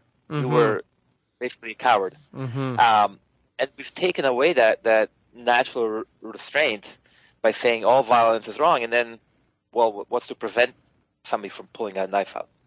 So we've turned these things that have become, that used to be about a personal assertion of honor or whatever, but also protecting people that you care about, right? Like protecting people. Like I remember I had this wonderful moment where I was just like, oh, I love you guys. I'm so glad you were raised right. But like I had this wonderful. We were watching, my sons and I were watching this show. Did you ever get into 6 Feet Under? No, I never saw show. Anyway, but there's this one episode. It's a very disturbing episode, actually. But it's about it's based on something that actually did happen. But there's these two young like gay guys, and they're out partying. They're out like for the night, and like they're at a bank machine, and they're taking out money. And these two like. It's actually a father and son, which is extra disgusting, but like in a pickup truck are out sort of looking to beat up.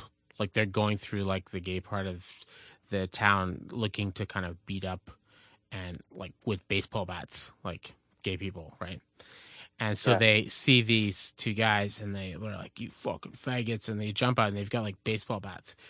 And these two guys like start running, right? And one of them trips and like falls on the ground, and he's beaten to death. Like they beat his brains like right out of his head. Like, and the other one like runs away, right? And then it goes into the episode, which is one of the most powerful, best written episodes of that entire series, which is one of the best TV series ever. But both of them, when we were watching that, their response was they thought everything about the scene was really, really disturbing, but they both just turned around. They're like, I would never leave my boyfriend down like that. Yeah. Like, they're like, I would turn back and like, I would fight with my boyfriend till death if need be. I would never like run away like that. Right. That has been redefined as toxic masculinity. Like, how insane is that? Like that you would actually like stick by the love of your life. Like why would you not do that? Like, I mean, like the whole toxic a mother wouldn't leave her child back to be beaten to death. So then why would you leave your boyfriend or your girlfriend back? Or your husband or your wife. Like, why would you do that? Like, That's not toxic masculinity. That's sort of love and care. Like that's nice. But men stereotypically, men and women exhibit love and care, and but like you said, a mother would protect her child just as well. It's just, the toxic masculinity conversation, I think, is such a disservice to the whole conversation. But that's it. Your gay example, it does remind me that, and your example of your son's black friend, like when the last time I was almost in a fight, the last time somebody really aggressively tried to pick a fight with me, other than the airplane, I was in Brooklyn, and I was in kind of bad part of town, which normally I've always liked bad parts of town. I never had troubles. If I was really in a place with no white people say "Good evening, officer" to me because they assume I must be a cop if I'm walking there. But I actually had that in the Bronx. I was walking through the projects once, and everybody was saying "Good evening, officer," trying to show that they knew I was a cop. Oh, in Baltimore, I figured out that the trick was because I couldn't get cabs in a lot of the neighborhoods I would go see shows in, and so I would have to walk all the way back to Charles Village, which is right next to Johns Hopkins University. I would have to walk all the way back to Johns Hopkins, like through all these horrible kind of The Wire, homicide in the street kind of neighborhoods, and people would come up and they would ask me, and I realized very quickly. Well, the first time it ever happened, I realized, what is the smartest move in this situation? Well, a lot of the local economy, especially the street economy, is fueled by the drug trade.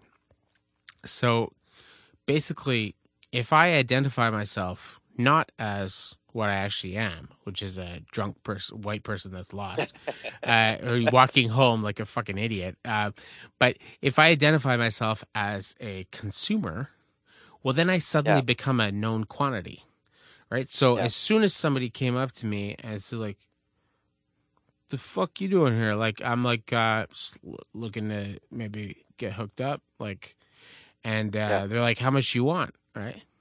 And I said, just a dime bag. And so, like, I would buy like a $10 bag of like, or $20 bag of like heroin or coke or something like that, and then just like dump it in the garbage as soon as I got to like out of that neighborhood.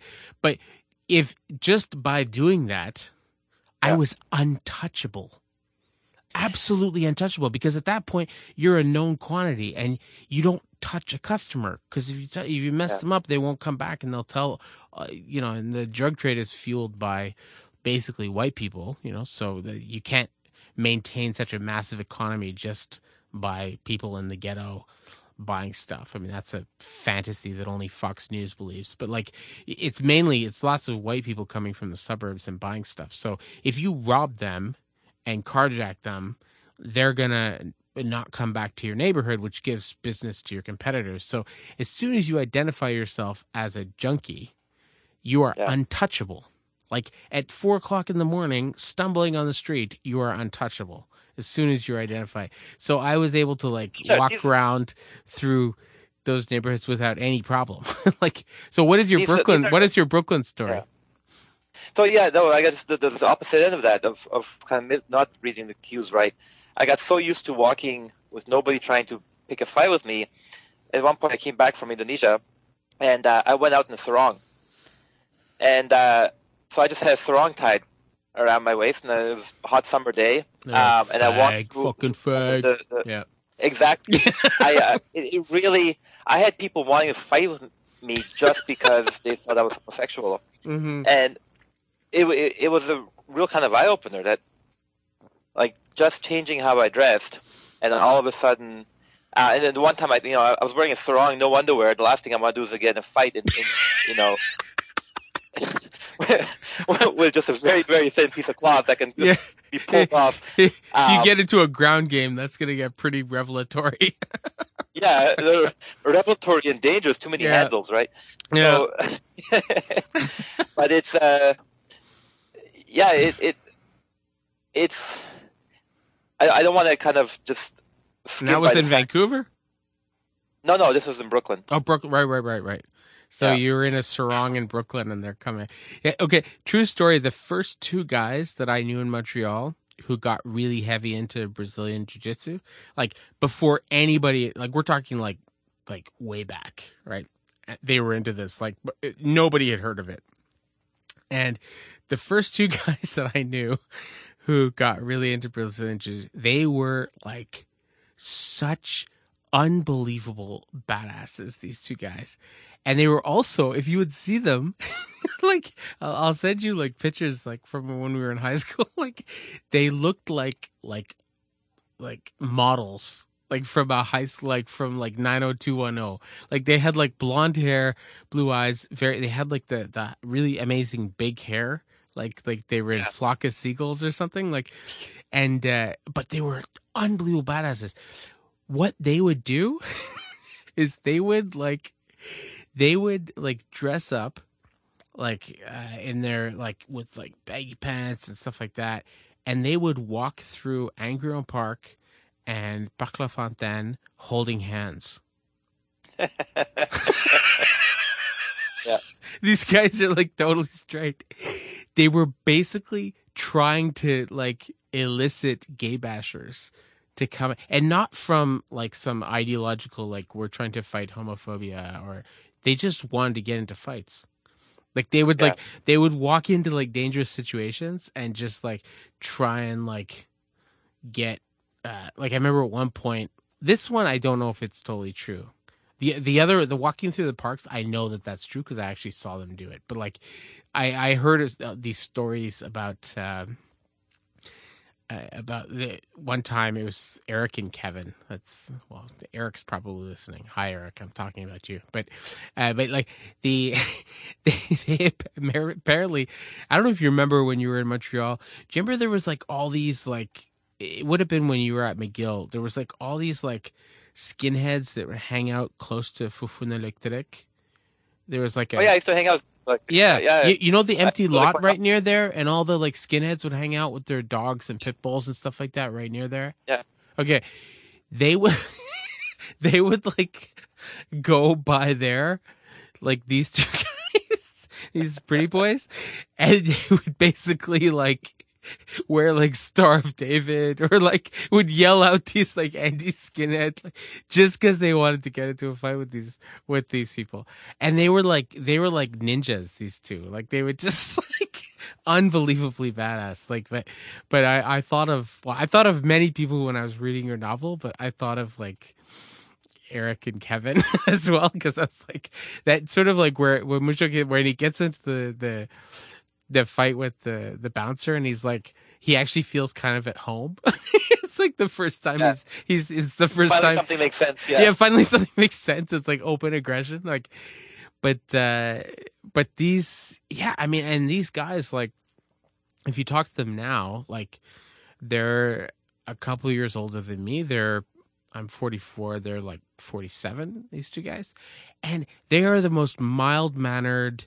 I have barbecues in my back, like just the most well-adjusted citizens with RRSPs, and like they're totally normal. And if you ask them like what was going on, they'll just tell you, I was high on testosterone between the ages of 14 and 20. I was basically like I was a high person, like I was insane. That's exactly, that's the best description there is. I used to do almost the same thing. I had a friend who was, he and I would go in Hull, because I went to high school in Ottawa. We'd go in Hull. Oh my God, Hull is unbelievably badass back then. And we'd walk one in front of the other, separated by about 30 feet, and we would take turns who was first, and we'd walk into a group of people and say, watch where you're standing, and if they jumped on the one guy, then the second guy would come in as backup. If we walked, we wouldn't walk together because they would think there was two of us. But if we would just walk one and then 30 feet behind the other one, and it was just, I mean, I didn't even want. It's embarrassing now in hindsight. I was 19 at the time, 18, and it was really. I did all the same shit. I did all the same shit. Yeah. And, like really, like I'm totally embarrassed of it, but like I did all the same things. Yeah. like I've had, I've never broken any major bones, but almost all of my fingers and toes have been broken, at least once. So, and it was all from that kind of testosterone high. It's sort of like people who are in recovery for, drug addiction or alcohol, and they're like, oh, I did all these fucked up things, those years I was drunk, like when I talk about stuff I did then, I'm like, it's like, yeah, that's when I was like doing testosterone, and Exactly. like I was high on testosterone, and I did like, yeah, fuck, like I can't believe this stuff that, I read an interesting article about how basically civilization didn't form until human testosterone levels dropped significantly. Yeah. Because there was just too much aggression in between people. And that's why when people say we live in a patriarchy, I think, nah, our society doesn't really reward open testosterone.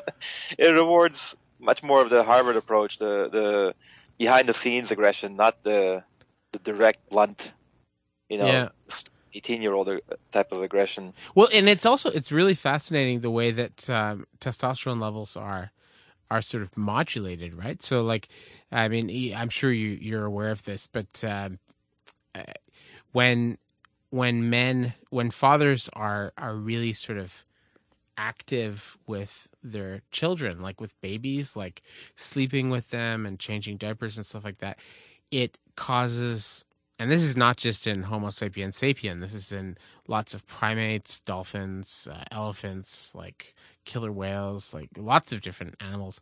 When fathers are like very active as parents, their testosterone levels drop so far, right? And I didn't know that. It's very, it's basically because you need, like, my doctor was telling me that, like, he said, if I had like $20 for every time that I've had like a new dad come in to me and say, like, I don't know what's going on, like, my sex drive is dropped like crazy, I can't get it up, and he's like, did you just have like a new kid and stuff like that? Or are you spending a lot of time with like a toddler? And I'm like, yeah. And he's like, that's normal. It's not the sleep deprivation. It's like your testosterone have dropped like crazy so that you don't kill this thing. Like, so that you're more nurturing and you're more like, and said basically, like, as soon as the kid is like a little bit more independent and like walking and weaned, your testosterone levels are gonna rise up again. But right now, like, and this happens also like with guys who get divorced when they have like young kids. Suddenly, like they talk about like their testosterone levels are through the roof, and they're suddenly like, on Pornhub all the time. They're like, I have no idea like where this came from, like, but it's actually, it's a very, I totally buy that theory that you're talking about, like, that civilization to a large extent is based on a careful sort of modulation of our drives, sort of like channeling them in ways that are like make it possible for us to get along with each other. Yeah, and you can't pretend them awake to channel them. No. But I think what's happening now, and this is very, very disturbing. And I don't know if you read that article. It was like came out earlier on this year. It's The Sex Recession in the Atlantic. It's a really long article. Yeah, I read the whole thing. Yeah, and it's all about like sort of like why young people are having like less sex now than like ever since they started collecting the research like a century ago. It's never been lower than it is now, right? And there's all these explanations for it, but like one of the explanations is that testosterone levels are dropping all over the world, right? And there's all these theories about why that's happening, but I do know that like one thing that I've seen with, and this is you touch on this a lot in your novel, The Ugly, but like, there's these like sort of women in the novel that are very committed to egalitarianism and to feminism and stuff like that, but they're not actually attracted to the guys that most readily embody this, because they're basically like these like sort of low T guys that like are not really interested in them, right? And like that's and so like you have these characters in the novel like Lena is the quintessential example, but like who are reluctantly attracted to a guy, the main character who's actually attracted to them, right? Like so, and it's well, I think that whole toxic masculinity and weird messing of male roles, it hasn't just messed up men; it's messed up women too. And I think it's not just. I mean, the language of toxic masculinity is new, but this trend has been coming for 20 years. I think where, and I think that's why Quebec is a little bit more immune. Anglo culture has always had this tendency to live in the should as opposed to the is, and it's a very Victorian kind of mindset of propriety of what's appropriate, but it doesn't really match with biological impulses. Mm-hmm. And biology has become a dirty word on the left. Like the woke left treats biology the way the right treats climate science. Mm-hmm. It's this weird anti-scientific aspect to it, and I don't think it's necessary. Like you can be 100% pro gay rights, pro trans rights, which I am, and still admit that there are biological elements to our identity. Well, I don't know if you average. listen. I don't know if you listened to the interview that I had with Jonathan Haidt, but like we actually talked about that, and one of the things that my sons would be the first to tell you is that because they have a lot of like trans and gay friends, very, very close. In fact, one of my son Tristan's closest friends is trans, and like what they would tell you is that the anti-bullying campaigns are fucking bullshit. Like they're bullshit because they don't have the resources. They don't have the Orwellian resources, Big Brother resources to be watching the students all the time. So actually, if you're trans, the best defense against like sort of transphobia and like kind of people being shitty to you is, well, first of all, yourself. But second of all, your friends. Right? So, like, your friends, like the anti-bullying campaigns at my son's school have not protected the trans students that I know. Like, for instance, Tristan's friend, like, Tristan's like a big fucking kid, and he's like very tough. And like, if anybody even like says an insult to this kid, they're gonna have Tristan's like fist in their face, like really fast. Like he's like like a pit bull, like really, really, and like that's actually like teaching kids how to take care of each other and how to take care of themselves is so much more sustainable as like a model for how you create a compassionate, like teaching kids that like you should take care of each other, you should take care of your friends, you should not constantly look for an authority figure to solve all your problems, or like a law enforcement figure. Like, one of the anecdotes that I told to Jonathan Haidt when I was talking to him is when my kids were younger, my older son, he got into a fight with these kids in an older grade, and it turned out that they were like surrounding these girls and humping them and like feeling them up and stuff like that. I mean, they're like, grade 6, something like this. And he got into a fight with them and like punched a bunch of kids and like got into like all this stuff. And he didn't want to snitch, so he didn't say anything when they took him to the principal's office. And so they asked him what happened, and he said, "I'm not saying anything." So they suspended him. But then the other kids like sort of talked And so we got called into the vice principal's office, and the vice principal was like crying. She was like tearing up, and she's like, well, in French, but she said like, I'm very, very sorry. I didn't realize that he was being a gentleman and he was being a knight, and he was like trying to like, Well, that's a better principal than my son had, because my son got in a fight in, I think it was grade 2. And he just came around the corner in the playground, and there were these 2 kids beating up one kid. And it was just, the kid was on the ground, and the 2 bullies were beating him up. Yeah. And Samson came in, and he judo, because I made him do jiu-jitsu for 5 years with some judo in there. Yeah. So he just threw both of them on the ground.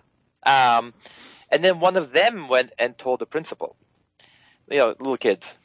And so then the principal called in all 4, and all 4 kids were punished equally. So the 2 bullies, Samson came in to stop it, and in the process threw them on the ground. But then there was no serious damage or anything. It hurt to be thrown on the on the gravel. And then the victim, all 4 kids received the same punishment. And when I came in to talk to the principal's office, I said, I want to know the details. And she said, I don't care about the details. They were all fighting. And I said, well, here at school, you're the boss, and you can. I'm not going to tell you what to do, but when he comes home, whether he gets a reward or a punishment depends on what his role was. And by then I knew what his role was. And so, but I was just shocked. I mean, I really had to bite my tongue not to blow up at the teacher, at the principal. But she honestly just viewed violence as equally bad. Doesn't matter what your role is. Doesn't matter like a no-fault insurance program. Exactly. Yeah. And that's kind of the bureaucratic mindset to these scenarios, and it's teaching kids such counterproductive. Well, life Jonathan skills. Haidt, he introduced me to this wonderful term in the interview, which I since have like read up on a great deal. It's really amazing. It's called moral dependency, and it's like you're inculcating moral dependency, which is that you constantly expect and authority figures to solve all of your problems for you, like laws, that's terrifying, governments, these and things like grow that. Up and they're gonna... Yeah, and it was just. But the thing is Tristan didn't even tell us. But like with him, it was like the kids were a little bit older. They were like, he was in grade 6, and he just graduated. But like he went to a school that is right across the street from McGill on University, called FACE. Okay. And they go from kindergarten all the way to grade 11. So you have kids that are like, tiny, to kids that are kind of just about to go to Cégep, right? So like, in the same building, right? But anyway, so like he was in grade 6 at the time, and the kids that were doing this were like in grade 8. And it wasn't just like grade 2, like, he landed a bunch of punches and made some people bleed, and like he was like banged up a little bit, but he would not tell us. He was. My guess is that he was really angry, and he was also kind of like, I don't know, like embarrassed and shocked by the things that they were doing, because he's kind of a pretty straight-laced kid. So I think he was just like horrified by the things that they were doing, and so he didn't want to repeat it even to us. So he wouldn't tell us what happened. Like we asked him, and he's like, I don't want to talk about it. He's like, they were doing something bad to my friend, and to the girls, and I don't want to talk about it. So but we heard about it from the other parents. Yeah. The parents of the girls who had told their parents, and they told us, and like, but yeah, what Jonathan Haidt was saying is he's like, yeah, well, that's basically, he sees himself as a moral agent. He doesn't expect like other people to solve the problems, and he feels like I should, if I, in every way I can, I should intervene, right? So, and it's funny because I remember these random. I never thought about this until our conversation right now, but like I remember once they were reading, like, I think it was one of Shakespeare's plays, and it was like they were getting the news about their son's death in a wartime situation, and it's it's Shakespeare, right? And like, and they asked the question like, were there wounds in the front, right? And and and somebody like in the living room in our house was like, why would they ask that? And it was so funny because like Tristan and Indy were like immediately they're like, because their family wanted to know if they fought. Like if they were killed while running away, or if like defending their friends and their position, but back and they were like, yeah, their family just wanted to know, like, did he die with honor or with disgrace? But back to Tristan not being the one to snitch. What I found fascinating, especially in the lower grades, is how often it's the bully that ends up snitching. Oh yeah. So if somebody stands up to the bully and the bully ends up losing, even though he started it, and he's kind of morally would be the most culpable by most rational moral frameworks, the minute something happens to them, it's the same personality trait. The bully personality trait is very often the one who will pick on smaller people and snitch. Yeah. Whereas the personality trait of the person who, the white knight, for lack of a better word, they're much less likely to be the snitch. And so I think we are creating a snitch culture, which we're in a sense, we're creating a bully culture at the same time. We're just modifying the channels of the bullying somewhat. And you see this on Twitter. You see the mob mentality, that the snitch culture and the bully culture, they tend to go with the same psychological framework. Yeah. Well, I mean, you saw that recent that like conservative teenager, the Parkland, who was like got into Harvard, and then like his friends who had worked with him, they basically like sent Harvard screenshots of like conversations that he had like in on Google like documents, or I can't remember exactly what, on Skype, like where he had said like these racist things. And I didn't realize it was his own friends that turned him in. Yes, it was people that he went to school with. And I was like talking, like my wife and I had talked about this over coffee for like about 45 minutes this morning. And I was really, really disturbed by this. Like, and I just thought, like, I sort of, she said, well, I mean, this guy's like an asshole. And like, I understand if Harvard doesn't want this guy like to get into Harvard. And I was like, well, yeah, I mean, I kind of get that, but also like, what are you encouraging? Like, what are you encouraging? Like, are you encouraging, like, there's a record of practically everything now, right? Like, I mean, like,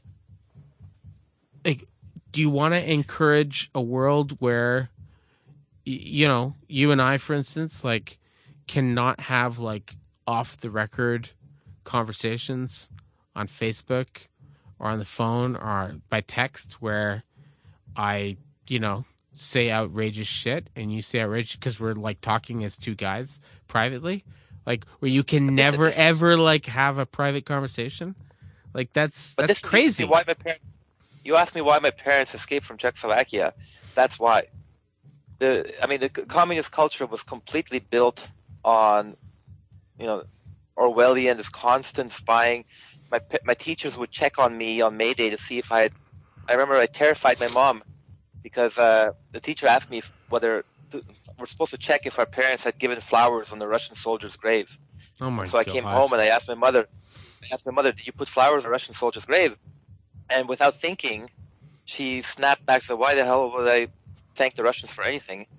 And I said, I got to tell the teacher. And she freaked out. And she was begging me, don't tell the teacher that. Because the school system used the kids to spy on parents. Yeah. And we're creating a similar dynamic from the grassroots up. At least there, it came from the top down. Now, the flip side was that the friendships you formed were friendships that you really, really trusted each other because you had the ability to basically make your friend disappear if you snitched on them. And so friendships were, it's like the mafia. or biker gangs. You ended up with much deeper friendships because you had each other's lives in your hands. But that's actually a friend of mine. He was he just died like a few years ago. But like I really love this guy. Just a wonderful, brilliant man. But he was talking about like being gay, like back in the 40s and 50s and stuff like that. And he said like, back then, like somebody like sort of going public about like the fact that you were like homo, they could ruin your fucking life. They could like get you evicted from your apartment. You could lose your job. They could really ruin your life. And so he said it actually made the bonds between gay men really tight. And so you had like closer friendships. And then when you add that to the fact that like homosexuality is like more accepted and we have like Will and Grace and 6 Feet Under and we have Modern Family and we have, this is beyond my wildest dreams. Like I never thought I would see like such big gay pride parades that are supported by every fucking bank and everything. Like rainbow flags everywhere. He said, I'm overjoyed by that, but the one thing that saddens me about it is that because exactly what you were talking about, in Czechoslovakia, that under communism, that because of the danger, right, this created really, really strong relationships, really strong friendships that are just not possible now, right? And he said, now that like gay men are getting married and like having kids, they're just going to become like boring suburban couples like everybody else. Whereas like it used to be the case that like gay men were these, were punching above their weight like crazy when it came to like art and literature and all these things. And it's because they were adults that had a lot of education and resources and leisure time, right? So they were not like, and now that they're gonna, if they're gonna start adopting like Chinese kids and like we're gonna start adopting like kids and like they're just gonna become like more bourgeois suburban parents. Like, but I want to say a bit more about the kind of the danger creates stronger friendships, but specifically about the role that gay men have played. I've always been extremely grateful to the gay rights movement for normalizing a wider variety of kink that has spilled over into straight culture. Yeah. Because they're at the forefront of fighting for what then was considered perversion. And of course, it's a human rights issue that gay rights and let people choose whom they love. But there is a loss, like you said, and it's not just in art and everything else, but it's also, I feel like we've lost the vanguard of the kind of the true liberal movements towards open-mindedness when it comes to sex. And I think that we're moving back, especially because now the religious right and the woke left are kind of teaming up. They agree on so much. It's amazing. On so much, especially when it comes to issues like sex. And I feel like we've lost the Spartans in the battle for I really appreciate the being the springboard for opening up more possibilities.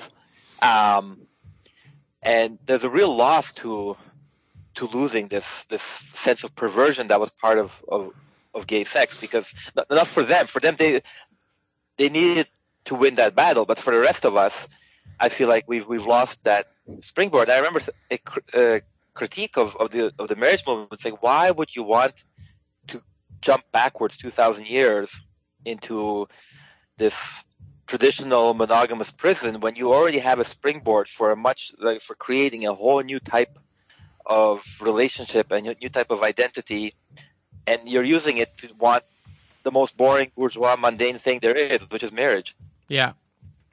Yeah, it's funny. I remember my friend Becky, who I totally have to introduce you to her. She's like one of the most amazing human beings that I know in the world. I love her so much. But she always, we were roommates when we were like teenagers, and at the time she had moved here from Edmonton with her girlfriend, and they were like living like this kind of outlaw lesbian like existence. And anyway, like we became like fast friends, and we ended up like, I broke up with my girlfriend and she broke up with hers, and so we decided to like move in with each other to be cheaper. And so we had all these like crazy adventures together and stuff like that. But I remember her she said that like one of the things she really loved about Montreal and about French Canada as opposed to English Canada is, she said, in Vancouver and Edmonton, where she had lived, she said, like, lesbianism is so much about like hating men, and it's so political, and it's so like, we're fighting patriarchy, and like there's all these people like that are in the scene, and they're in the scene for various kinds of like political reasons. And you may agree or disagree with their reasons. That's let's leave that aside, right? I can understand why people might be really pissed off at patriarchy or men or whatever. Leaving that aside, she said, it was very frustrating to her where she would meet a lot of like cute women in English Canada who she would be really into them, and they would start something, and she would figure out like, pretty soon on into the relationship that you're not actually attracted to women. You're just like repulsed by men. Like, and she said, it was so liberating moving to Montreal, because she goes like the sort of the lesbian scene in Montreal, it's chicks that just want to fuck chicks. It's straight up like animal attraction. There's no kind of like, I'm angry at my father or like my uncle because he abused me. Like, she's like, the women you meet in Montreal, it's just like they love their dad. They make him dinner on Father's Day and send him flowers, and they think he's the most beautiful, wonderful. They love, it's my daddy, and I love him, and he took me to Canadiens games when I was a kid, and I get along with my brothers very well, and like, I just like to fuck chicks. I just like to fuck chicks. Like there was no issues. Like it was not like she goes, I got so sick of being a lesbian in English Canada because every meeting felt like a support group.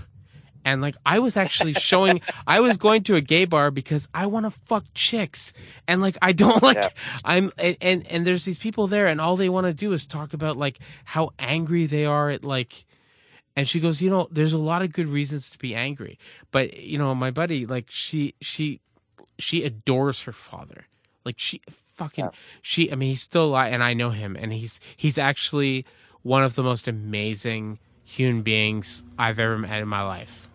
Like, he's an incredibly charismatic, he's built 3 businesses from the ground up, to become, like, multi-million-dollar businesses from a guy who like dropped out of high school because he couldn't read well, like in Alberta. Like he's a brilliant, wonderful man in many different ways, and she loves her father, but she gets along with her older brother very well. She loves her older brother, and she has lots of male friends, but she was very kind of put off by that. You know what I'm talking about? No, absolutely. I think Quebec is the Moujdouk of Canada. In the sense of, like you said Moujdouk was more embodied. Mm-hmm.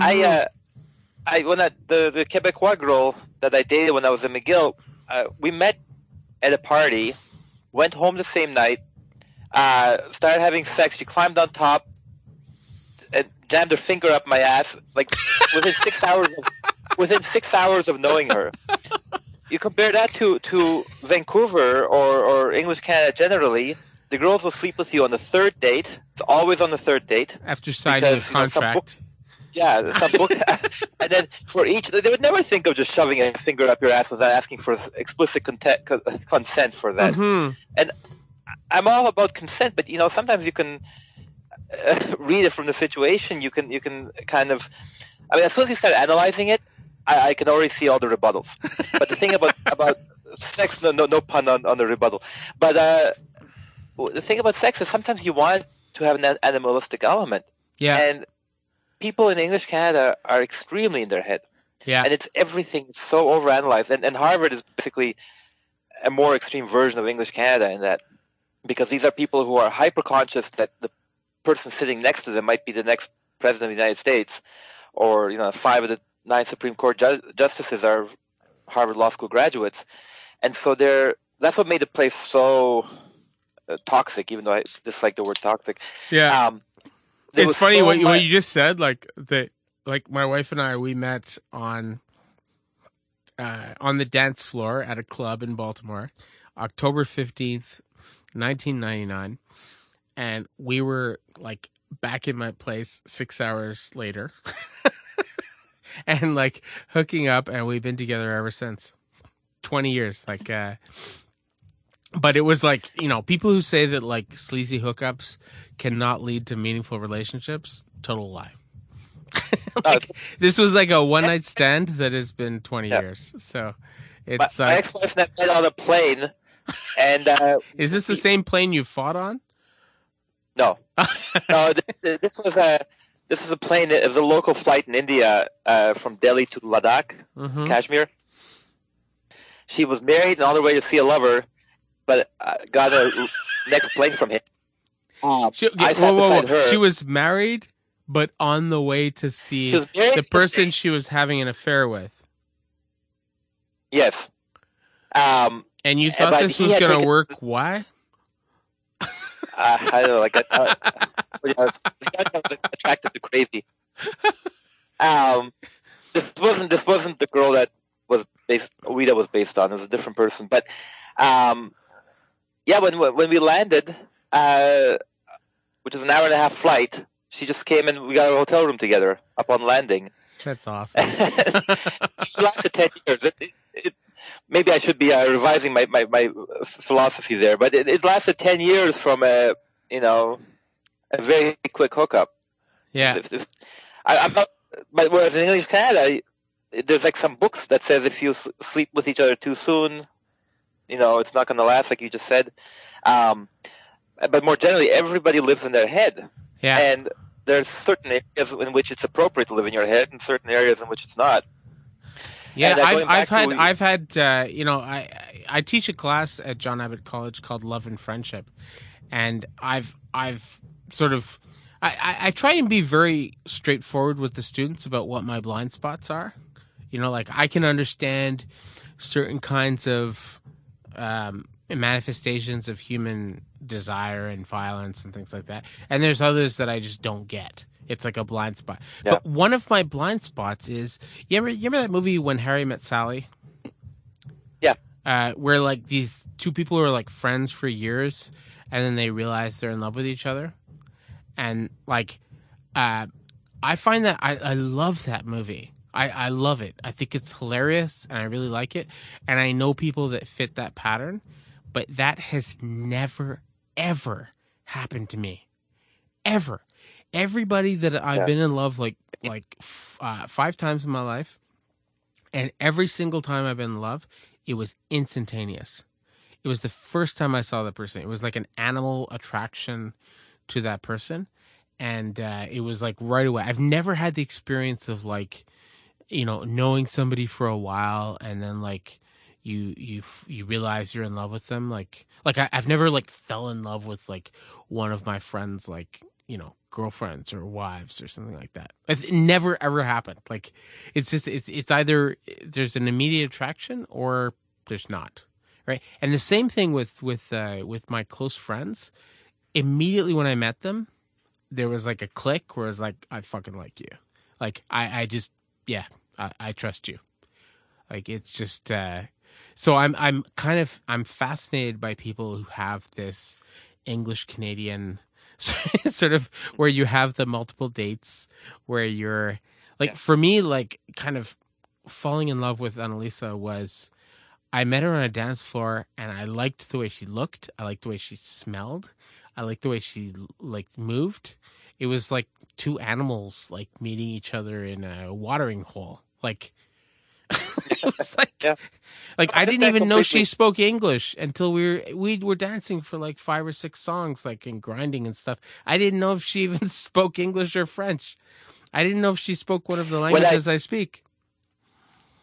I divorced with my ex-wife, I went and did the online dating thing for the only time in my life, and I did for a while. And I found it really kind of fascinating / shocking how many women, and I was 40 at the time, and how many 40-year-old women were interviewing for a position.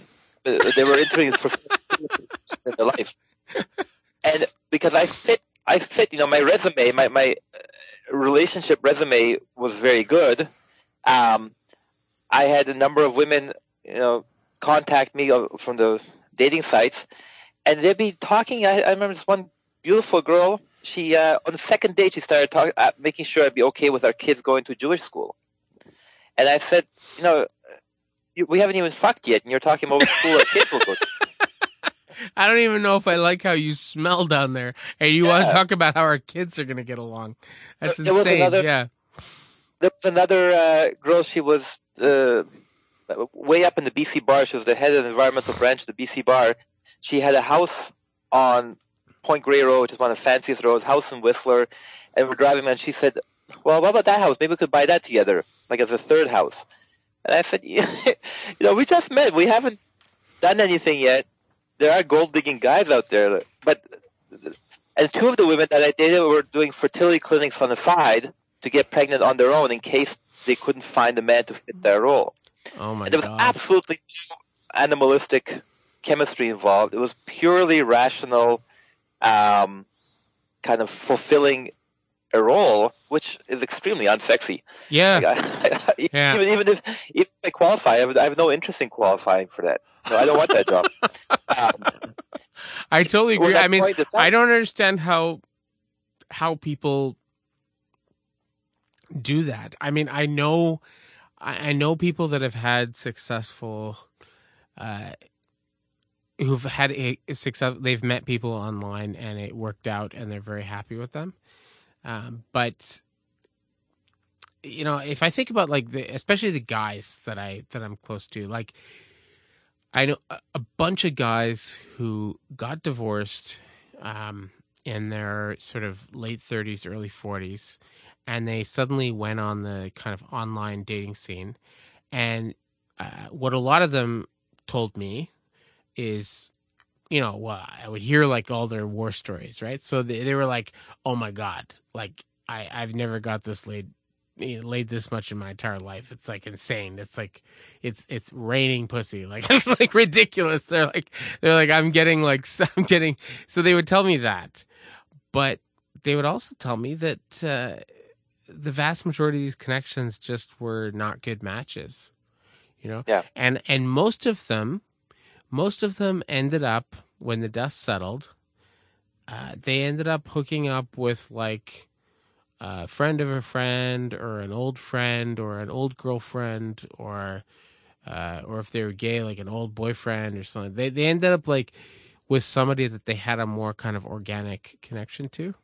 That's who they actually ended up with. So, well, I did end up with somebody I met online in the end. Oh wow! Yeah.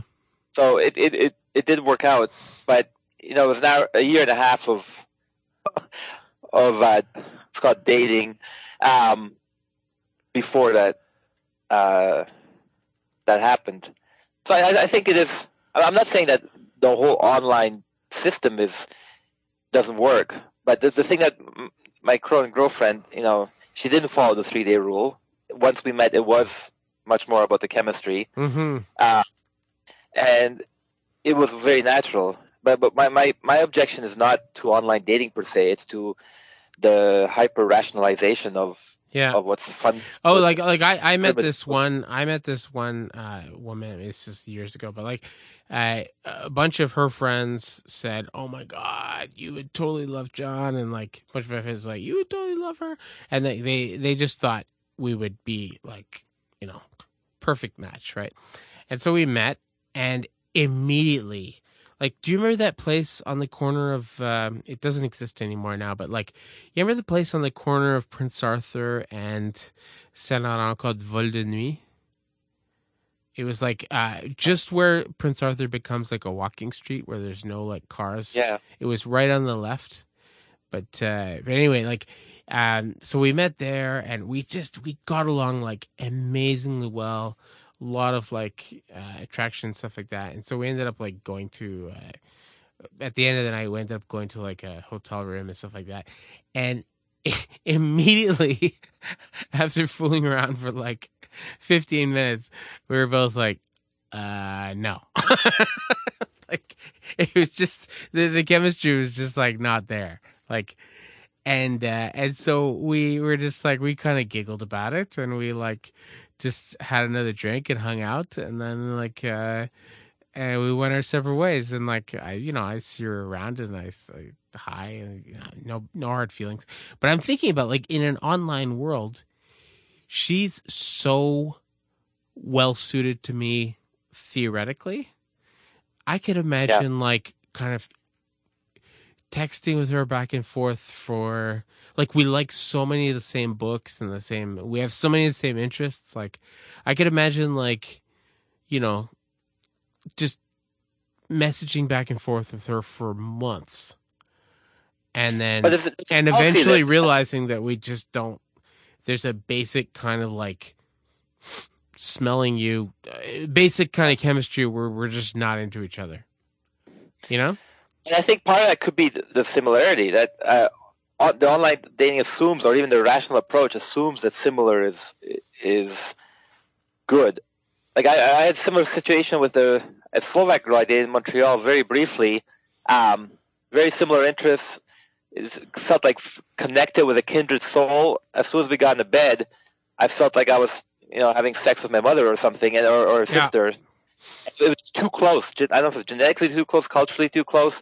Well, I think this is a basic. I think this is a basic division in a philosophy of love. I mean, you see this in Plato's Symposium, right? There's the two predominant philosophies of love in the Symposium is the one presented by Aristophanes, which is that love is like you with that Slovak girl in Montreal, where love is basically finding the other half of your soul. And so all love for Aristophanes is... Who wants to date half a person? Yeah, but all love for Aristophanes is basically cousin love. It's basically love. It's basically narcissism. It's basically like love of self. It's like, I love you because you are the part of me that has been missing, right? Whereas like the other great vision of love presented in the Symposium, which I find equally compelling, I would never choose between the two. I personally choose between the two. I choose the Socratic vision, but I understand that they're both equally plausible. But then there's the Socratic vision, which is that love is the recognition of something that is radically other, that you're so attracted to, but you will never be. And that's like, I think I would never be so stupid as to like say that one is true and the other one is false. I think they're both true. I think it just depends on like who you are. Like you clearly. Would you put them in a hierarchy? Would you put them in a hierarchy of sophistication like Freud did? Or of individuation then? No, because I've known really, really complicated, interesting people who fit with both. So I wouldn't say that it's, I think actually if you had to sort of make a hierarchy, it would maybe have more to do with like how much you love yourself. Like for me, the idea of eternal life is terrifying because I find myself boring. Like at a certain point, like I can't imagine being myself forever. I find that like a horrifying thought. Like, so I like things that are other. I like sort of meeting other things in the world that are radically not me. But I understand that some people feel really love themselves and are very comforted by being surrounded by what is like. And so for them, love is better found in somebody that is like themselves, you know? Yeah, That's interesting. I think that, I mean, I hope that I'm a radically different person now than I was 10 years ago. So I don't know if love of self has to be that static. 'Cause I definitely fall into the radically other. I prefer people the who are Socratic model, yeah. Yeah, the Socratic. But I also try to do that in myself. Like, you know, that 18-year-old idiot who was walking into street fights, in Hull. Like, I now that I actually know how to fight, I walk away from fights. Yeah.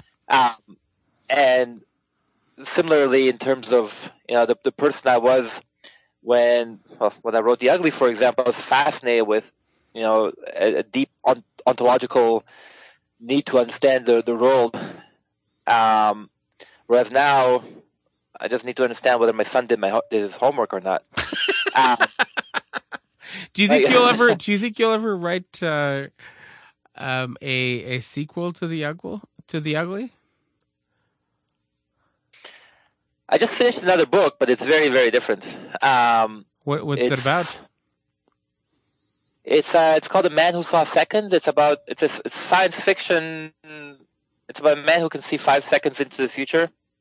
It's a story of how man turns into a monster over time, like a good man turning into a monster.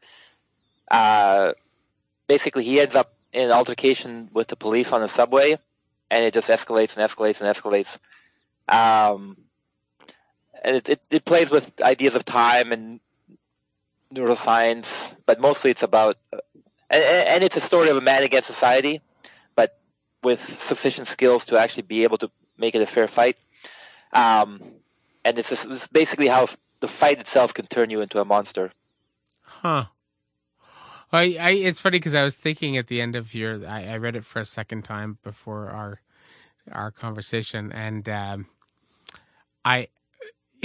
by the time I got to the end of it, somebody got, or you know, whatever, an animal or a human got sprayed by a skunk at like 4:30 in the morning in my neighborhood, and it came in through our window, and it was so strong it like woke me up. And I could smell the skunk, and I went outside and I was like, this fucking stinks. And I was like thinking about your novel, and like in my sort of waking moments, I had this vision of you writing a sequel to The Ugly called The Beautiful.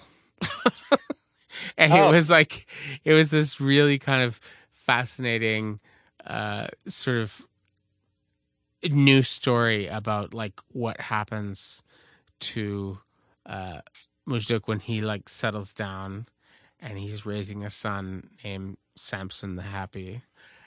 And like, by the way, I love that at the end of the novel. Anyway, but he's like raising like, you know, Samson the Happy, and he's sort of trying to sort of understand and working in art galleries in different parts of the world, and like trying to understand.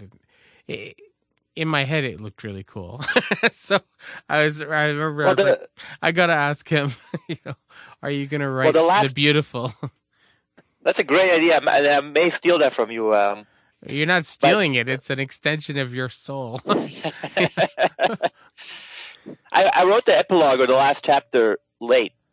The early versions had a much more open-ended ending that editors were not happy with because it was too open-ended. And so I tied it in together at the end. But that was I was never 100% convinced whether tying it back in was a wise literary move or me kind of giving in. But yeah, a sequel would be interesting, but it would have to be radically different. Of course. Yeah. You know, the Beautiful. It would be like a very, very interesting kind of sort of what happens next, right? But I mean, The Ugly as it is, I'm sure people have told you this before, but like this would make an amazing kind of Netflix series. Like you could, when I was reading it the second time, I'm like, oh my God, this would make such, because it's very, the writing is very, very cinematic. It's very sort of descriptive, and it would look really good, like on a screen. Like it wouldn't be very hard to turn it into like a screenplay or a teleplay. Like it would be, yeah. I think it would make a fantastic Netflix, series. Maybe like it would probably end up having to be like about like 10 episodes or something like that. But like it would be really good. Like, Thank you, but yeah, I think you may be a bit too perfect of an audience to judge, though. Like because you have a philosophy background, you have the the book. In a sense, it's a bit misleading because it starts off very easy and cinematic with the boulder throwing, and then it gets heavier and heavier. With I think a lot of payback requires some background knowledge. How many people got the raw stalls and urinals joke other than you? Probably nobody. Well, I mean, I've passed it to 4 people now, and they all really loved it, and they all sort of said the same thing. They're like, this would make such a good Netflix series. Like this would be like, you could just picture it. It looks good in your head. Like when you're reading it, it's like this would translate very well to a screen. Like it wouldn't be hard. Like it's at all. Right? But I don't think it's overly. I mean, I get you're saying it. You think it's a little bit, maybe in places, a little bit kind of an inside joke. I don't think, like, you don't need to get that joke, right? No, you don't need to Rawls, stalls, and urinals. You don't need to get that joke to love that scene. I mean, if you do get that joke, it'll be more fun. But the guy's at Harvard. He's at Harvard Law School, and you expect a bunch of nerdy, I'm so smart inside jokes at those bars, right? So if you get the joke, you're like, ha ha ha. If you don't, you're like, of course I don't. These are a bunch of, stuck up assholes. Like, you don't need to get the joke. You don't need to get the joke to like appreciate the scene at all. I try to be careful of that. Like I had a line where Wida and Mujduk talked for months about whether to go to the Derrida Cafe. And again, yeah. If you're familiar with Derrida, there's add a little joke in there, and if you don't, it's a half a sentence that hopefully you won't even notice. So that, yeah, maybe it was a bit too. I was having too much fun, but I try to make it so that it would still work without the play. But yeah, thank you for the kind words. Well, it's like when the author of Foucault's Pendulum, he said, like, I wrote it for 3 people and everybody loved it, right? So like you don't need to write for everybody. You don't need to write for everybody. I think actually, my experience with podcasting, for instance, with this podcast is the conversations are always I'm like having fun. I'm talking to somebody that I like, and I'm sitting here drinking whiskey, and like I'm having fun. But like the conversation it's at a high level. Like I'm presuming that the audience is paying attention. If you don't understand something, pause it and go fucking look that shit up. I'm not going to explain it to you. So like the conversations and the response has been fantastic. I mean, people don't like being treated like idiots. They don't like being condescended to. They really don't like it. So it Yeah, and the benefits have been... That's true for parenting too. I learned very early on, don't condescend to children. Yeah. Yeah. It's true for audiences. It's true for everybody. Yeah, no, I mean, that's absolutely where I've never ever... I've never condescended to my boys. I mean, okay, when they were younger, there were certain topics that I would not talk to them about because I didn't think it was appropriate to talk to a kid about that. But so I would avoid certain topics, but I would never talk down to them when we were talking about something. Like, and I would never talk to them in a special way, like in a kid voice or something like that, or with a different language. And if, you know, we live in a small place in Plata Moreal, and like we have friends over all the time, sitting around the table, drinking, talking till 3 a.m, and they've grown up with adults sitting around and talking about politics and art and ideas like till 3 a.m. and getting loud and they've grown up with that their whole lives, so they don't. You're making me miss Montreal. Yeah, they don't expect adults to treat them with contempt. So, but it's funny because we were talking about this with some of our friends the other days because they were saying how they were talking to their kids about, like, you know, sexuality and things like that, and like we were trying to navigate this, and our response was like, well, you know, we talk to our kids openly about lots of things, but we also think like there should be things that are private, like like you don't, like, you know, you don't there has to be some sort of lines between the way you talk to like your homies and the way you talk to your kids. Like it can't be, I don't know. But there are some people that seem to have this, like, you should talk about absolutely everything. And my wife came home from like a get together last night, and she was just, she had a really good time, but and she was kind of, you know, kind of liquored up and everything. But she said, oh my God, she said, you know, these women I'm hanging out with, I love them, but they're talking about reading their kids' email and texts and stuff like that. And she's like, I felt like I was going to throw up. Like, she goes, I would never, ever, like, what an invasion of privacy. Like, what a, you know, like, that's just, you shouldn't do that. Like, and she was very, very upset. She's like, I can't believe they would do that. Like, how could you ever, like, you have so much power over this person for a couple of years until they move out and do their own thing. Why would you abuse that power in this Orwellian, creepy way? Like, where you're going in. Well, not just that, but your job is to help them basically become free of you. Yes. And if you're bubble wrapping them the whole time, you're not teaching them how to individuate. You're actually stunting their growth. Even something as simple as a, you know, Track Me app on the phone. Parents don't realize how much, you know. We were talking about when we were in Montreal because some of the other kids had that on their phones, and I mentioned it to Samson, and he said, "Oh, it sounds like that Black Mirror episode we watched." Mm-hmm. And it's like, yeah. Oh my God, the Archangel, yeah, where they have the technology where you implant it in the kid's head and you can see everything they see, and so, yeah.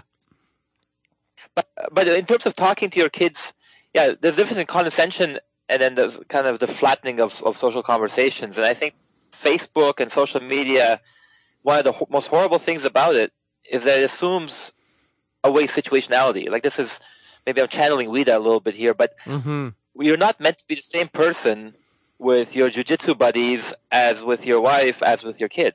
Like, it's basic premise of neuroscience that, you know, when people OD on heroin, it's usually because they end up doing it in a different room from what they're used to. Like, our biology is primed to take into account our situation, our context, even the room we're in.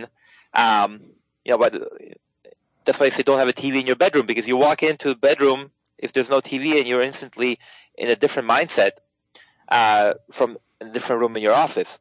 And how much more so in terms of social circles. But with something like Facebook, you're flattened down to one identity. I don't mean in terms of race or gender, but as in the real sense, they flatten what is meant to be nuanced and slightly different. Like when we're talking on Facebook about, I said my brain's a clown car full of different drivers. I don't want the same clown driving across all situations. Yeah. So some know how to drive better on dirt roads, and some can drive better on paved roads. And Facebook just flattens all that into. And it's funny because when I wrote The Ugly, I remember there was a line in there I put about the conversations on the boat cruise that they were flat as McDonald's pickle. Yeah. I have no idea why McDonald's pickle jumped into my head as a symbol of flatness, but I feel like social media has done the exact same thing. And one thing I kind of pat myself on the back for is that we had a Facebook, but at Harvard. But this is because I wrote the book again before I wrote it 16 years ago. There wasn't the digital Facebook yet. It was actually a physical book of people's pictures that were in your class. Yeah. And people actually studied them. The Facebook in order to prepare the Facebook in order to prepare for social interactions the way they would for an exam. And there's a point in the book where I say, Harvard's a generation ahead of the rest of America, and I feel like that played out. Well, that is like the best possible way that we can end. Harvard is a generation ahead of Facebook.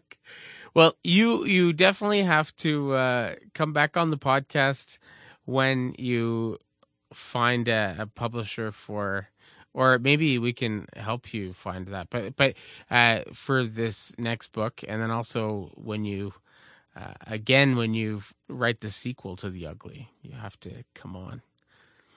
I have a feeling a sequel to The Ugly should be when I'm significantly older.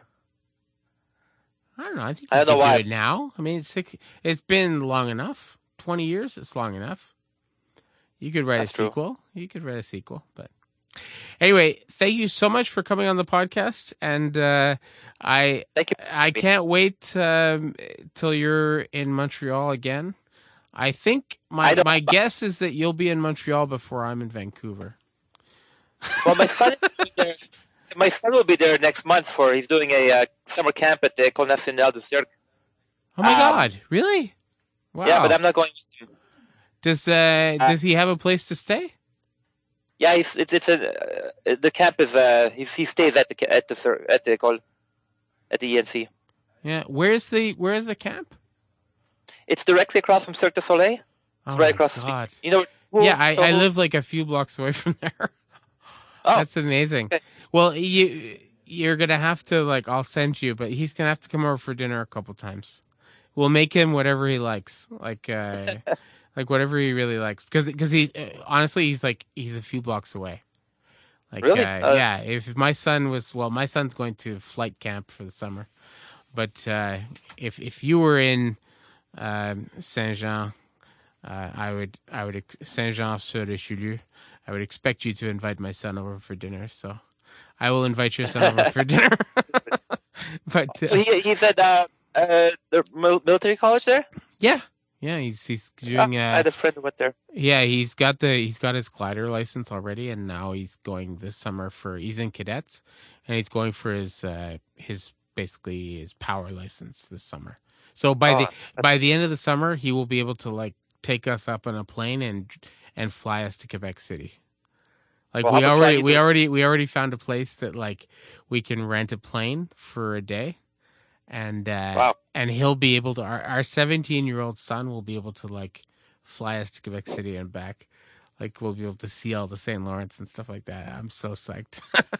But that's great. Yeah, but anyway, yeah. So give him our home address on Laval Avenue and tell him he's invited over for home cooked meal. But that's right. Yeah. Thank you. All right. Take care, man. All right. Thanks again. Bye.